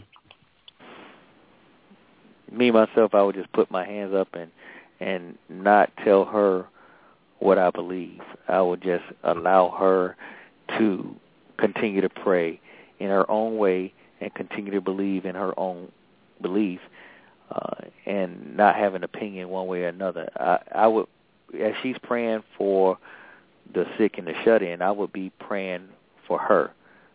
Being that husband, I have to pray for her, because whether a decision is made on whether or not the her parents died or her loved one is going to die, I still would want swift recovery for her. During the time that she had her breast cancer, she got a call that night from her sister saying that her niece was going to die because she had lupus. And I seen what toll that had on her, going through what she's going through, and hearing that her niece was going to die. I told everyone, do not call my wife right now. I don't care what's going on. Call me first, and I will be the judge of letting her know the news, if any, that reaches her ears.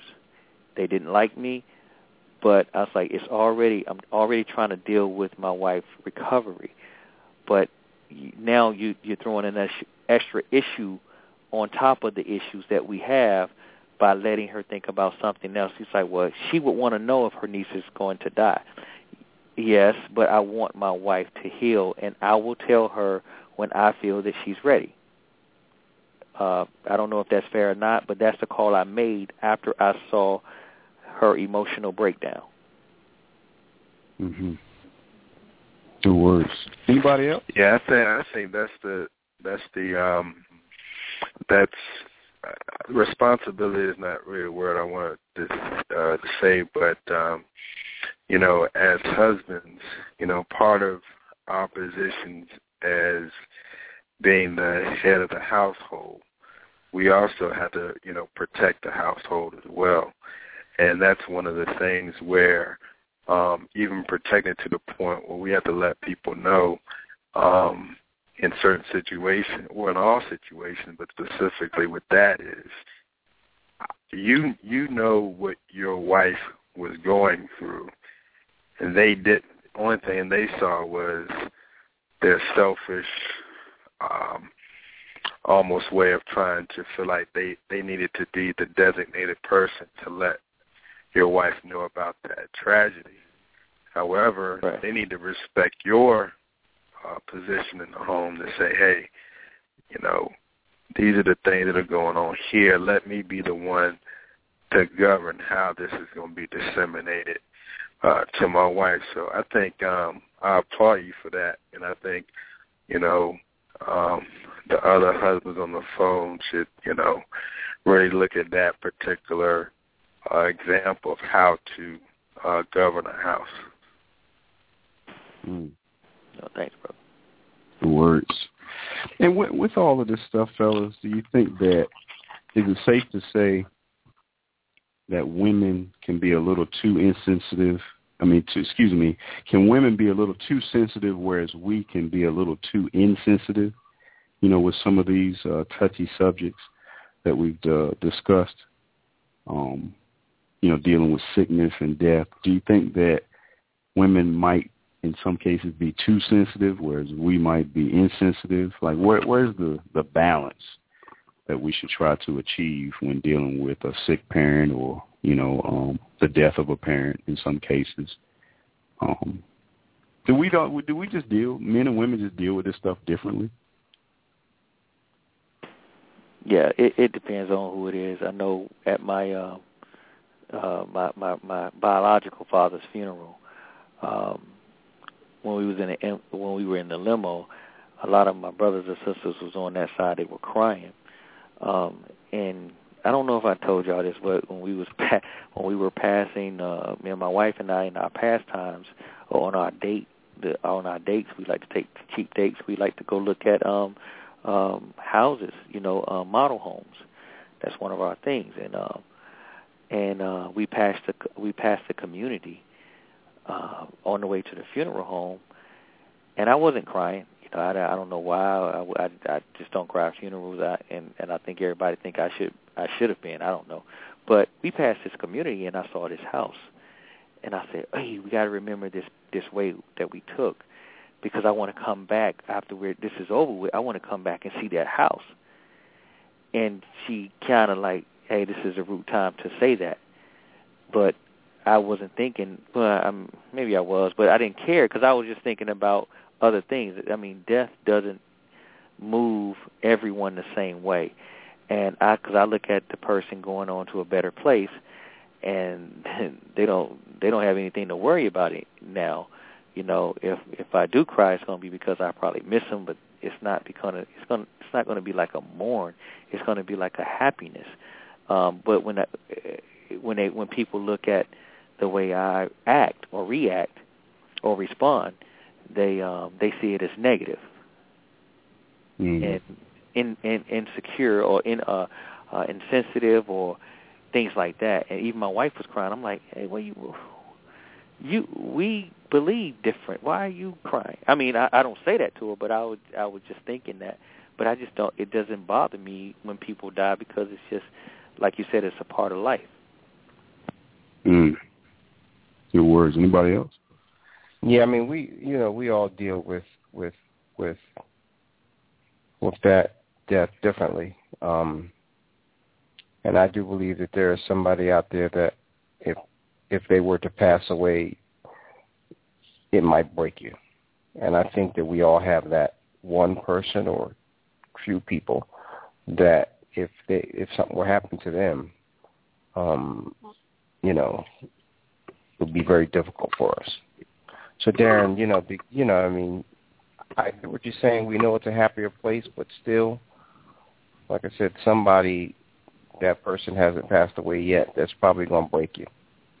Yeah. And I'm hoping that doesn't happen, but you know what I mean. Yeah, yeah.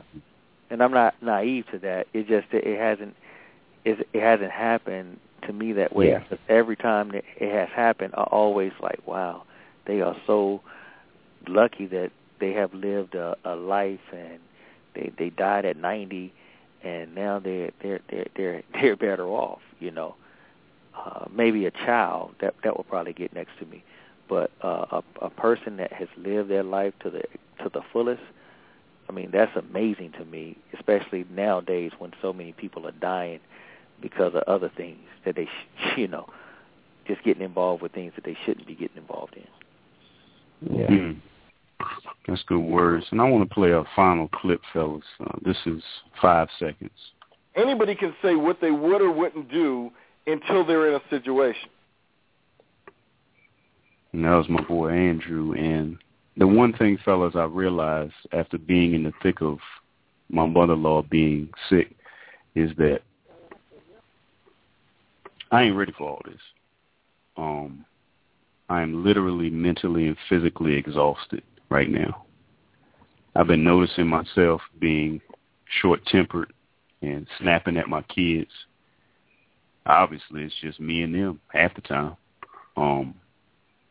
But after almost 6 consecutive years and countless hours on this show talking to you guys about everything under the sun, I thought I was ready, but I really wasn't. As a married man, I am inadequate in giving my wife what she needs when it comes to emotional support during these trying times this past 30 days. And how do I know this? She told me so. And it wasn't a pleasant experience. So what do y'all think about this? Does this surprise you? Does it scare you to know that you may not be ready? Like I'm not ready. I wasn't ready. My question for you is when you say that you weren't available. I mean, was it just were you distant? Were you snappy? Was it all of the above? Was it you just try to act like it didn't exist? I mean, it would be kind of interesting to hear your insight on that. Yeah, that's a great question. And I would say that for me, optimistic. And there was a situation right before her mom's surgery. And, I was just like, hey, she's going to be fine. She's got the best team of doctors and, she's in the right place. She's going to be fine. And my wife didn't really take too kindly to that response. And I was like, okay. And she explained to me the severity of her mother's condition, the severity of open heart surgery, and that I was being, I guess, insensitive. And, my approach, I didn't really say much, about it one way or the other during these times. But when I did say something, it was optimism. It was, your mother's going to be fine. That was my stance. And I've gone to see her mother one time during this process, and I saw her the Saturday right before she had the surgery. And it was good that I went down. I took the kids, and, we're trying to keep the kids away during this sensitive situation. And, a lot of times the kids weren't allowed, in the, in the intensive care unit. You really can't take little kids in there anyway. But I did go down and see her, the one time. But, I just, my main thing was optimism, and I didn't really get, the only report that I got, the only updates I got was from my wife. And, again, as I stated earlier, there were some times where they were making funeral arrangements. I mean, that's what it was. But, on the flip side of that, I saw her, right before the surgery, and I'm like, your mother looks really strong, and I didn't see her when she, initially went in, but, she looked strong and she looked ready for surgery. But, my approach, I guess, was optimism, was hope, faith. And I don't know if that was the right approach, obviously, because it didn't come off that well. So, let me. I was going to ask you a question. What did your wife ever tell you what she had expected of you?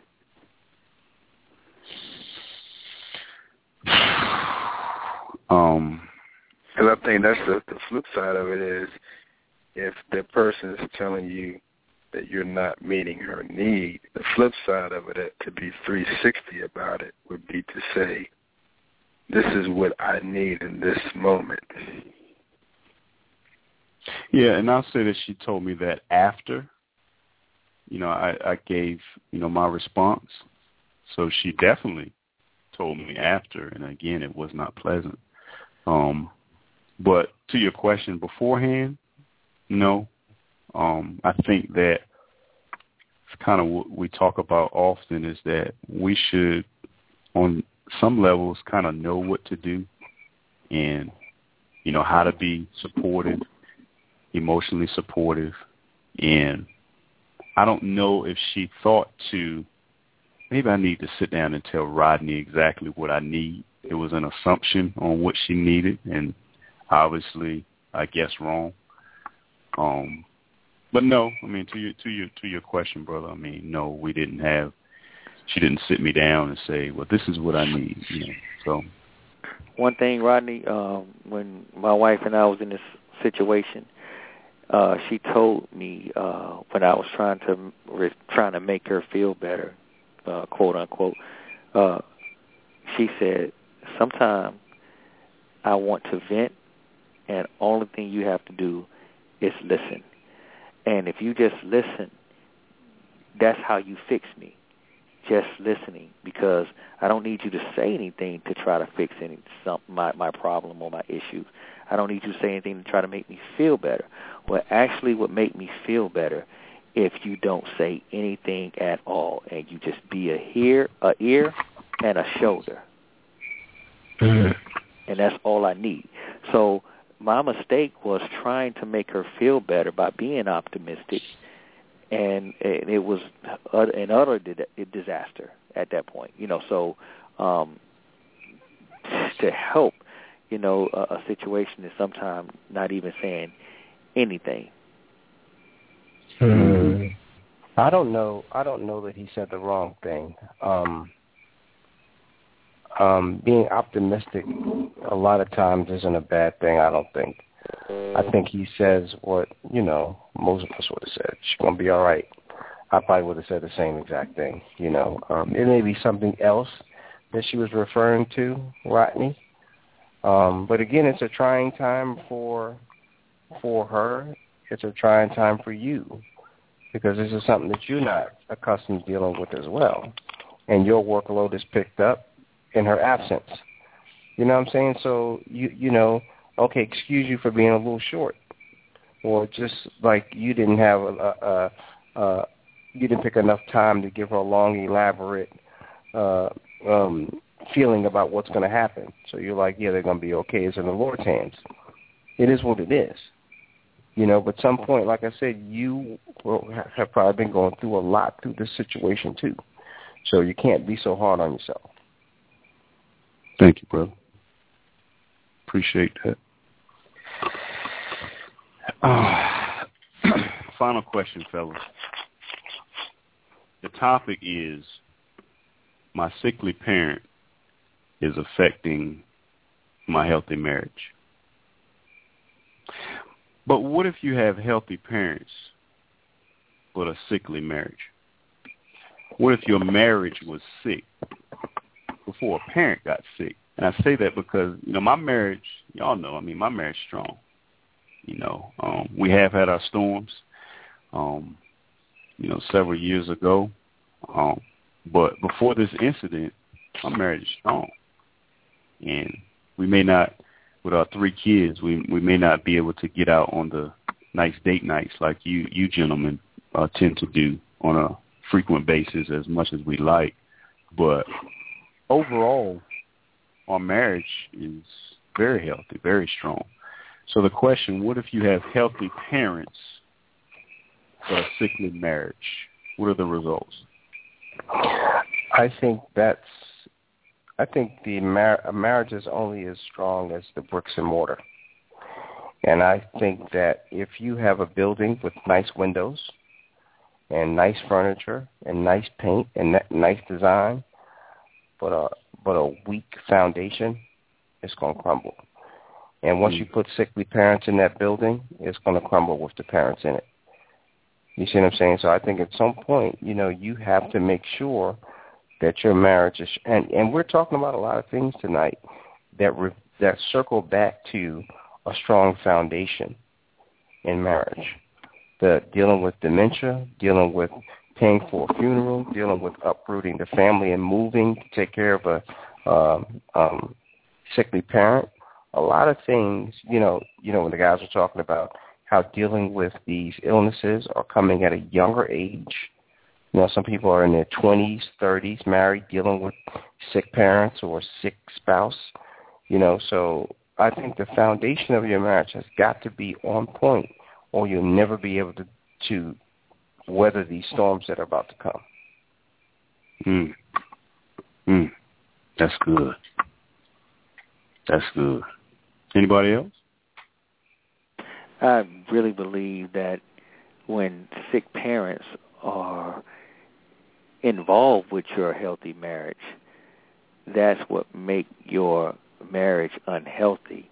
In my opinion, my mother, and this is my situation, people might think of it as a little insensitive, but I know my mother, okay? And if she asked to move with me and my wife, my answer would be no. And this is my mother. And I would put her in a lovely retirement home where they have water sports and spades and all of the other stuff. But I know... He said spades. I might go over there and play some tricks with your mama over at this nice retirement home. Hey, whatever they do to make her happy, I know that my mother will make my healthy marriage a sick one. So by knowing that, I am not going to invite that into my home. Even when she comes to visit, I love her dearly, but you shouldn't rearrange another woman's house after that woman tells you, I like it where it's at. So I don't want my wife to hate my mother. And that will include me, or that will kind of put me between them. And my wife will be telling me to tell my mother stuff, and my mother would say this, and my wife would go back. I will be the middleman getting beat up. And that will ultimately have an effect on my marriage, and I don't want that. So we need to understand, as husbands, guard your house, even against your closest loved ones.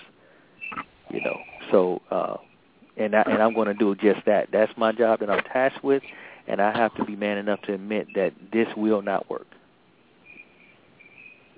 That's good words. And fellas, caring for aging and sickly parents can be extremely stressful. So much so, it's not uncommon for the stress to take a serious toll on your marriage.